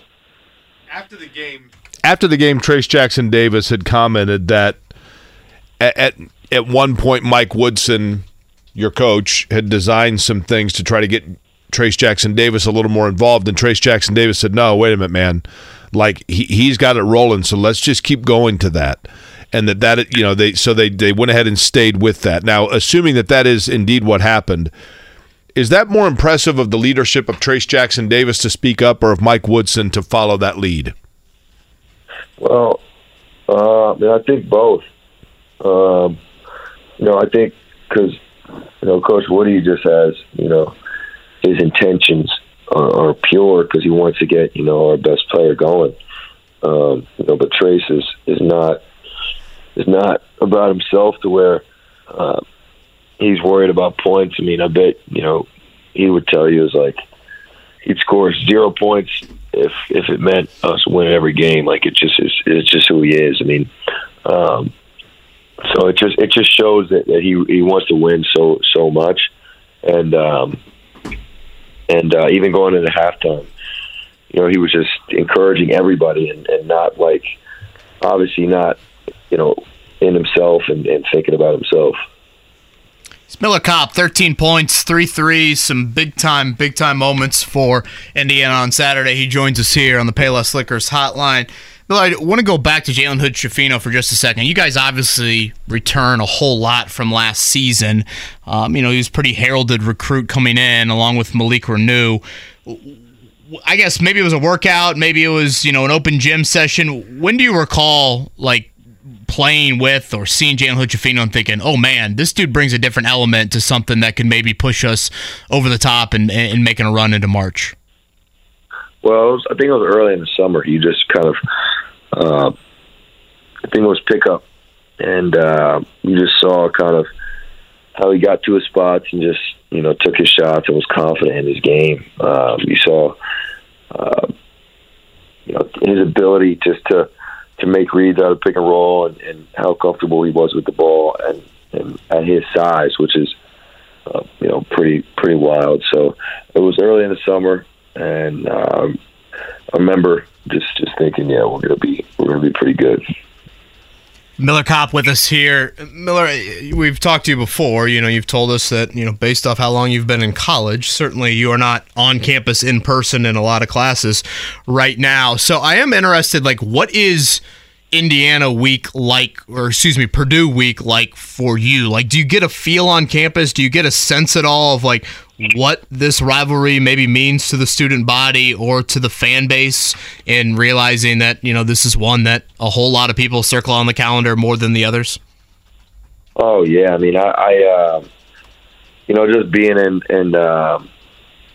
Bloomington, just going to eat, and spending time with my family and, down there at their hotel and stuff, in downtown Bloomington, I can, obviously see that it's special. I mean, it means so much. And, even just, being down in West Lafayette, just seeing the couple Hoosier fans, at the hotel, whether they're not going to the game, but they're, going to watch it at a bar or whatever it may be, seeing those, those colors, in a sea of black and gold is pretty special and pretty amazing. And so, it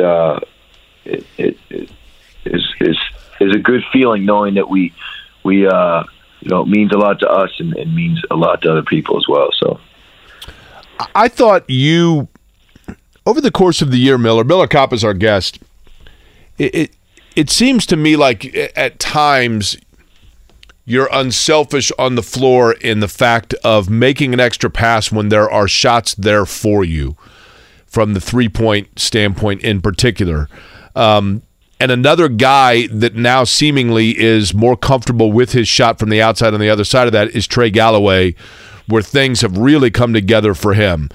Can you touch on a little bit how much schematically are designed for you guys to take advantage of those looks, or is it designed to continue to move the ball around and try to get into better operating areas down low?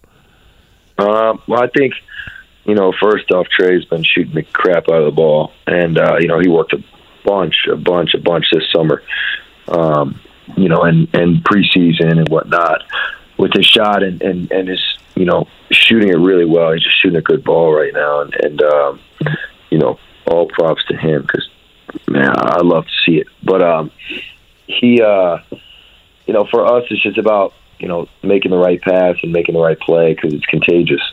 There's, I forget, it may have been Jay Wright, but it's always stuck with me. I think he said, there's, he thinks of a pass as like a shot, as you could get a good one or get a better one or get the best one. And so, sometimes it's about giving up yourself and giving a better or best shot to somebody else. And so, I have confidence in Trey. Everybody has confidence in Trey, and everybody on the team, believes in each guy and their ability. So it just comes down to trust and playing unselfish because it's contagious. Aside from you, of course, who's the most confident player on your team? Trace. Yeah, and you can, you know what, Miller, and you tell me if you agree with this. No hesitation in that answer. Well, and here's the thing. My guess would be that there's no greater evidence of that than the comfort in himself of being able to say, look, you don't need to go through me, coach. Hood Schifino's hot. Let's just go with that. Like, he doesn't have to be the guy because everybody knows he's the guy. Does that make sense? Yeah. No, I agree. I mean, he knows what he can do, and he knows his abilities, and he knows eventually. I mean, when a guy, didn't have his best game, but still ended with like 10 points in a short amount of time. So it's like, he's somebody who you have to be on his butt the whole entire game, every second of the game. So, definitely, I'd say Trace.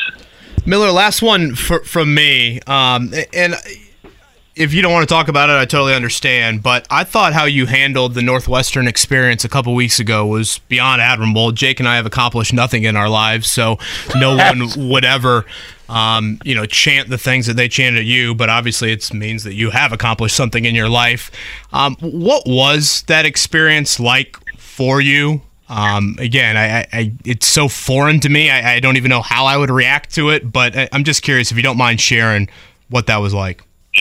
Well, it was tough because, first off, I spend 3 years there, as a, freshman, sophomore, and junior, and I, feel like you guys know, whether you played in basketball in college or not, or sport in college or not, your first three years of college are very transformative.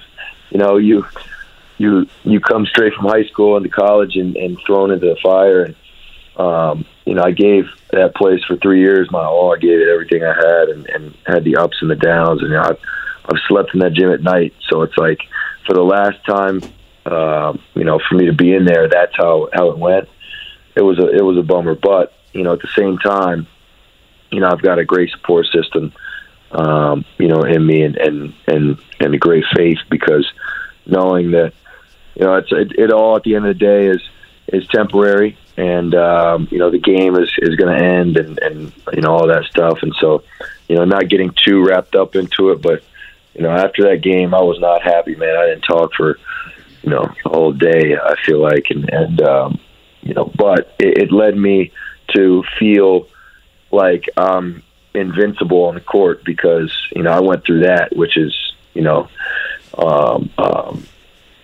something that I hope nobody has to go through. But at the same time, I felt like at Michigan State I got chance too from the whole crowd, and so it didn't feel like anything at all. So really, at the end of the day, looking back on it, it made me a lot stronger, and I feel invincible out there on the court because of it. Yeah, you had a bad game on the road. You come home, Ivy doesn't care, right? Ivy's cool with it. Oh, yeah. No way. Hey, Ivy's just trying to go 1-2 on this Monday morning, right? Ivy's cool with it, yeah. Exactly. Miller, great work on Saturday night, man. It's been pretty special to see how you guys have turned this around since the early part of the new year, and set yourself up for potentially a big-time run. So enjoy these home games to close out the regular season. Good luck in the Big Ten tournament, and hopefully we can catch up with you before the season's over. Thank you so much. Appreciate you guys. It's Miller Kopp right there, 13 points, 3 threes. And Jake again, Jalen Hood-Schifino, deservedly so, got the headlines from Saturday. Trey Galloway and Miller Kopp, absolutely massive on the road. Big contributors right at that point where the game turned. You know what I mean? Like those guys, those shots are where the game turned.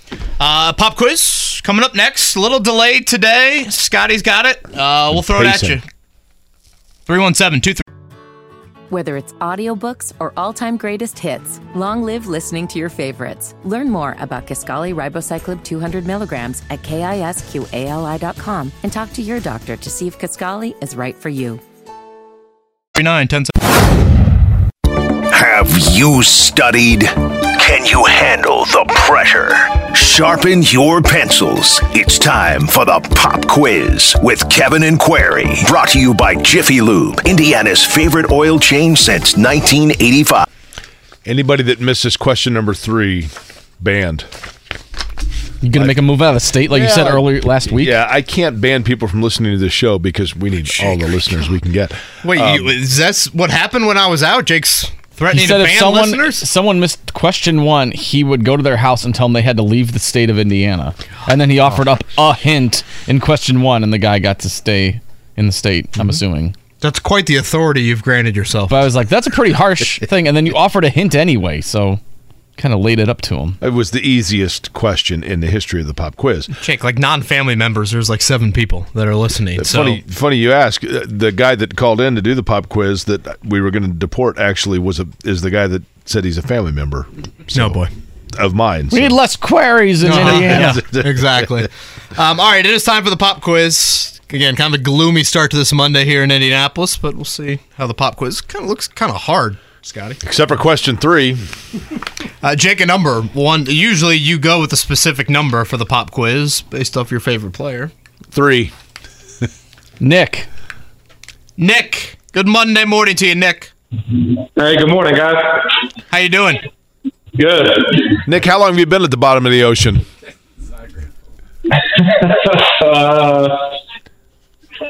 that better? Much. Were we on speaker? Or are you in a Friends cave? around him to help him with the pop quiz? Hanging out in Mammoth Cave this morning. Nick, how old a fella are you? I'm 30. 30-year-old Nick. Okay, you've called the program before, right? Yes, I just called Friday. I was just okay. Jeez, God. Yeah, okay, well, here we go. So wait, are you doing the pop quiz again? He's one of our 7. Yep.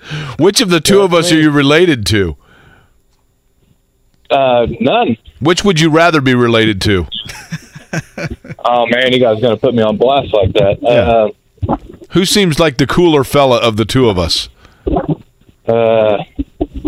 Man, both you guys. Very politically correct answer, Nick. You should All right, run Nick. for office. Would you like for me, that would be Jake, to lead you off with question number 1, or would you like for Kevin to lead you off with question number 1? Well, I had you go, Jake, Friday, so let's go with Kevin. No threat to deport you, Nick. We're just happy that you're calling and listening. Number 1, for the first time in NBA history, 2 players have scored 70 points in a game in the same season. Damian Lillard had 71 for Portland last night. Who did it earlier in the season, also with 71? Was it A, Donovan Mitchell, B, Joel Embiid, C, Luka Doncic, or D, Devin Booker? That would be A, Donovan Mitchell. All right, question number 2 for you. Kyle Busch won yesterday's NASCAR Cup Series race in California. That sets a new record as he's now won at least one Cup Series race in 19 consecutive seasons. Who was he previously tied with? Is it Ricky Rudd, David Pearson, Jimmy Johnson, or Richard Petty?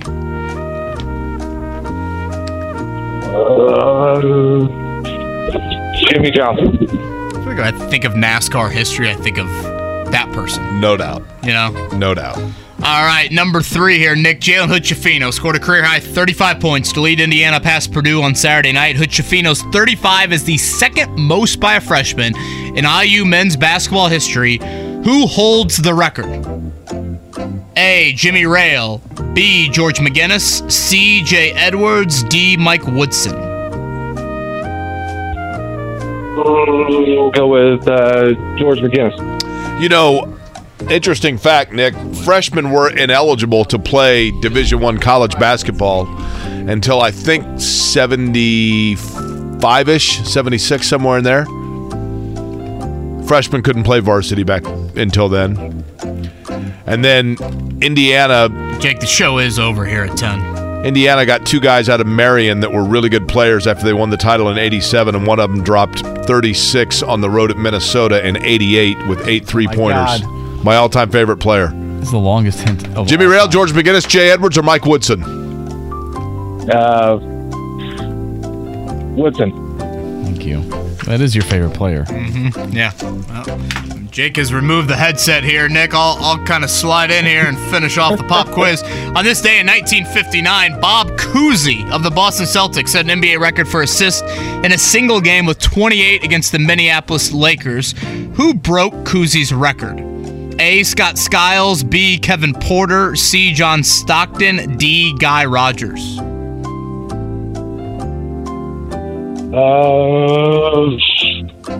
I'm not sure. Kevin Porter. Nice. Are you back from your Rosie Bowen tantrum in the corner? Question 5.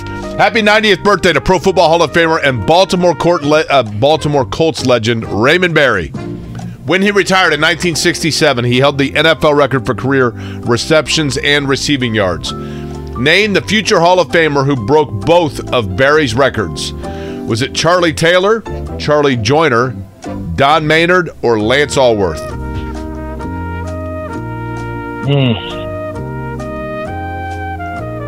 Oh, man. He has the same initials as your correct answer in question number 1 about 71-point games. He has the same initials as that guy. Charlie Taylor, Charlie Joyner, Don Maynard, or Lance Allworth? Don Maynard. Okay. Okay. Here we go. Are you surviving over there? I listen. How did Nick do on Friday? Well, it was a freebie Friday, so he did okay. He won, right? Yeah, he was okay. 3 of 5, maybe? I will readily admit, I listen, my sports fandom basically ended like midway through high school in terms of like fanaticism for things. But I had an unhealthy level obsession with Jay Edwards. Right. And you, I mean, to be fair, you mentioned that frequently right around this time during the pop quiz. I was a huge Jay Edwards fan. You look like Fran McCaffrey there at the referee when Nick gave his answer for. I mean, I can tell you he was born on January 3rd, 1969. It's to that level, right? Donovan Mitchell was indeed. It's like Luke Herringody for me. That's right. Donovan Mitchell for question number one. That is correct. Although Jay Edwards defined everything about being cool, and Luke Herringody was the Speak for total yourself. opposite. What do you mean? You are a huge nerd. Defines cool. Number two, this is where the first of many slip-ups happened, certainly in Jake's mind. It was not Jimmy Johnson, Richard Petty. You blew it! Don Maynard was correct. You don't get to come back tomorrow. You don't even get a Kevin Porter was correct. You're a complete loser. And Jake's favorite player? the smoothest dude ever, who Bob Knight once said was the best player he ever coached. Jay Edwards. Correct. Let's kick some ass. Your other favorite player, Mike Woodson. That cameo. You know what else I thought speared the Indiana season? Remember when that fan wrote Trace Jackson Davis that letter? Oh, yeah. Tim Weaver, I believe his name. Did that turn the IU season around? Think that's what it was? They have that framed in the locker room, maybe? Bulletin board material. IU's got Iowa tomorrow night, speaking of Fran. And then Purdue at the Kohl Center. I don't think the Kohl Center has been like it is for Indiana, for Purdue.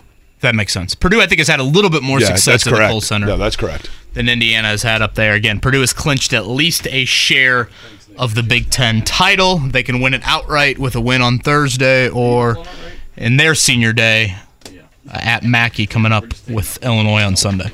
Today's a good nap day, by the way. But is this basically Combine Move-In Day? Combine Move-In Day. Defensive players are in the city of Indianapolis. Lots of guys walking around in sweatshirts with numbers on them. Someone texted me earlier that Frank Reich was on there, or saw Frank Reich at the airport. So I think you'll see a lot of people descending upon Indianapolis here early this week. Again, workouts Thursday, Friday, Saturday, and Sunday. You'll have the D-line linebackers Thursday, the DBs Friday. The quarterbacks will throw on Saturday to the receivers and the tight ends, and then running backs and offensive linemen close out the week on Sunday. Some call it the Combine. I call it Eddie White Selfie Week. Right? He has to have already gotten one on Jerry's bus. Have we seen Jerry's bus around downtown? That's usually parked in front of the Conrad, which is weird because if you had that bus, wouldn't you sleep on it? And then Eddie, usually there are 3 or 4 guys that you can count on that he's going to be having dinner with. Speaking of that, one year at the owners' meetings, beautiful resort in Boca Raton, Florida, okay? You know, down there, I mean, can you imagine what those rooms are like at this resort? Jim Irsay decided to rent a yacht that I believe Usher, the musical artist, held for quite some time. He decided to get the yacht that he just parked right outside the resort, and that's where he stayed and slept, but not in the resort. So when Jim Irsay's on it, clearly that it's yacht rock, right? Call into JMV, right? That's right. Hey, guys, let's just go ahead and, get out in Millsy and we'll play some tunes. Yeah, why not, right? Norv Turner is going to join us tomorrow at 9 o'clock. Again, Shane Steichens, I think one of his mentors, certainly hired Shane to coach with the Chargers, his first NFL gig. So looking forward to that conversation and some potential for some good guests the rest of the week, I would say, right? Yeah, we've got some irons in the fire. Isn't that how we call it? What we Iron say? sharpens iron, yeah. That's right. That. Thank you, Chuck We're Pagano. efforting some people. Wednesday, Thursday, and Friday we'll be over at the Convention Center for that. If you missed it earlier, Bob Kravitz and Miller Kopp enjoyed the conversation. Have you picked up your credential yet? When do we do that? We do that tomorrow. I think We're I'm going to gonna do that tomorrow. I think we're going to do a show field trip after the show. Oh, really? Yeah. Wow. Okay. So you packing Walk a through lunch? the Skeleton Mall and then go into the... Skeleton might be a compliment. Pick up a couple of emoji pillows over at the mall and head over, right? An Aunt Annie pretzel or two, and There you go. we'll be ready to go. Again, safe travels this Monday. Kind of a gloomy start, some rain and the wind in the forecast. I did see a potential for a sectional snow on Friday. So again, boys That time of basketball year, man. sectionals underway this week. Again, tomorrow, Indiana and Iowa. The Pacers are in Dallas. And Butler's got Marquette, 6:30 tip from Plenty for which we'll gab. Everybody, have a great start to your week. We'll talk to you tomorrow. Kevin Bowen, Jake Query, Mark Dykton, signing off.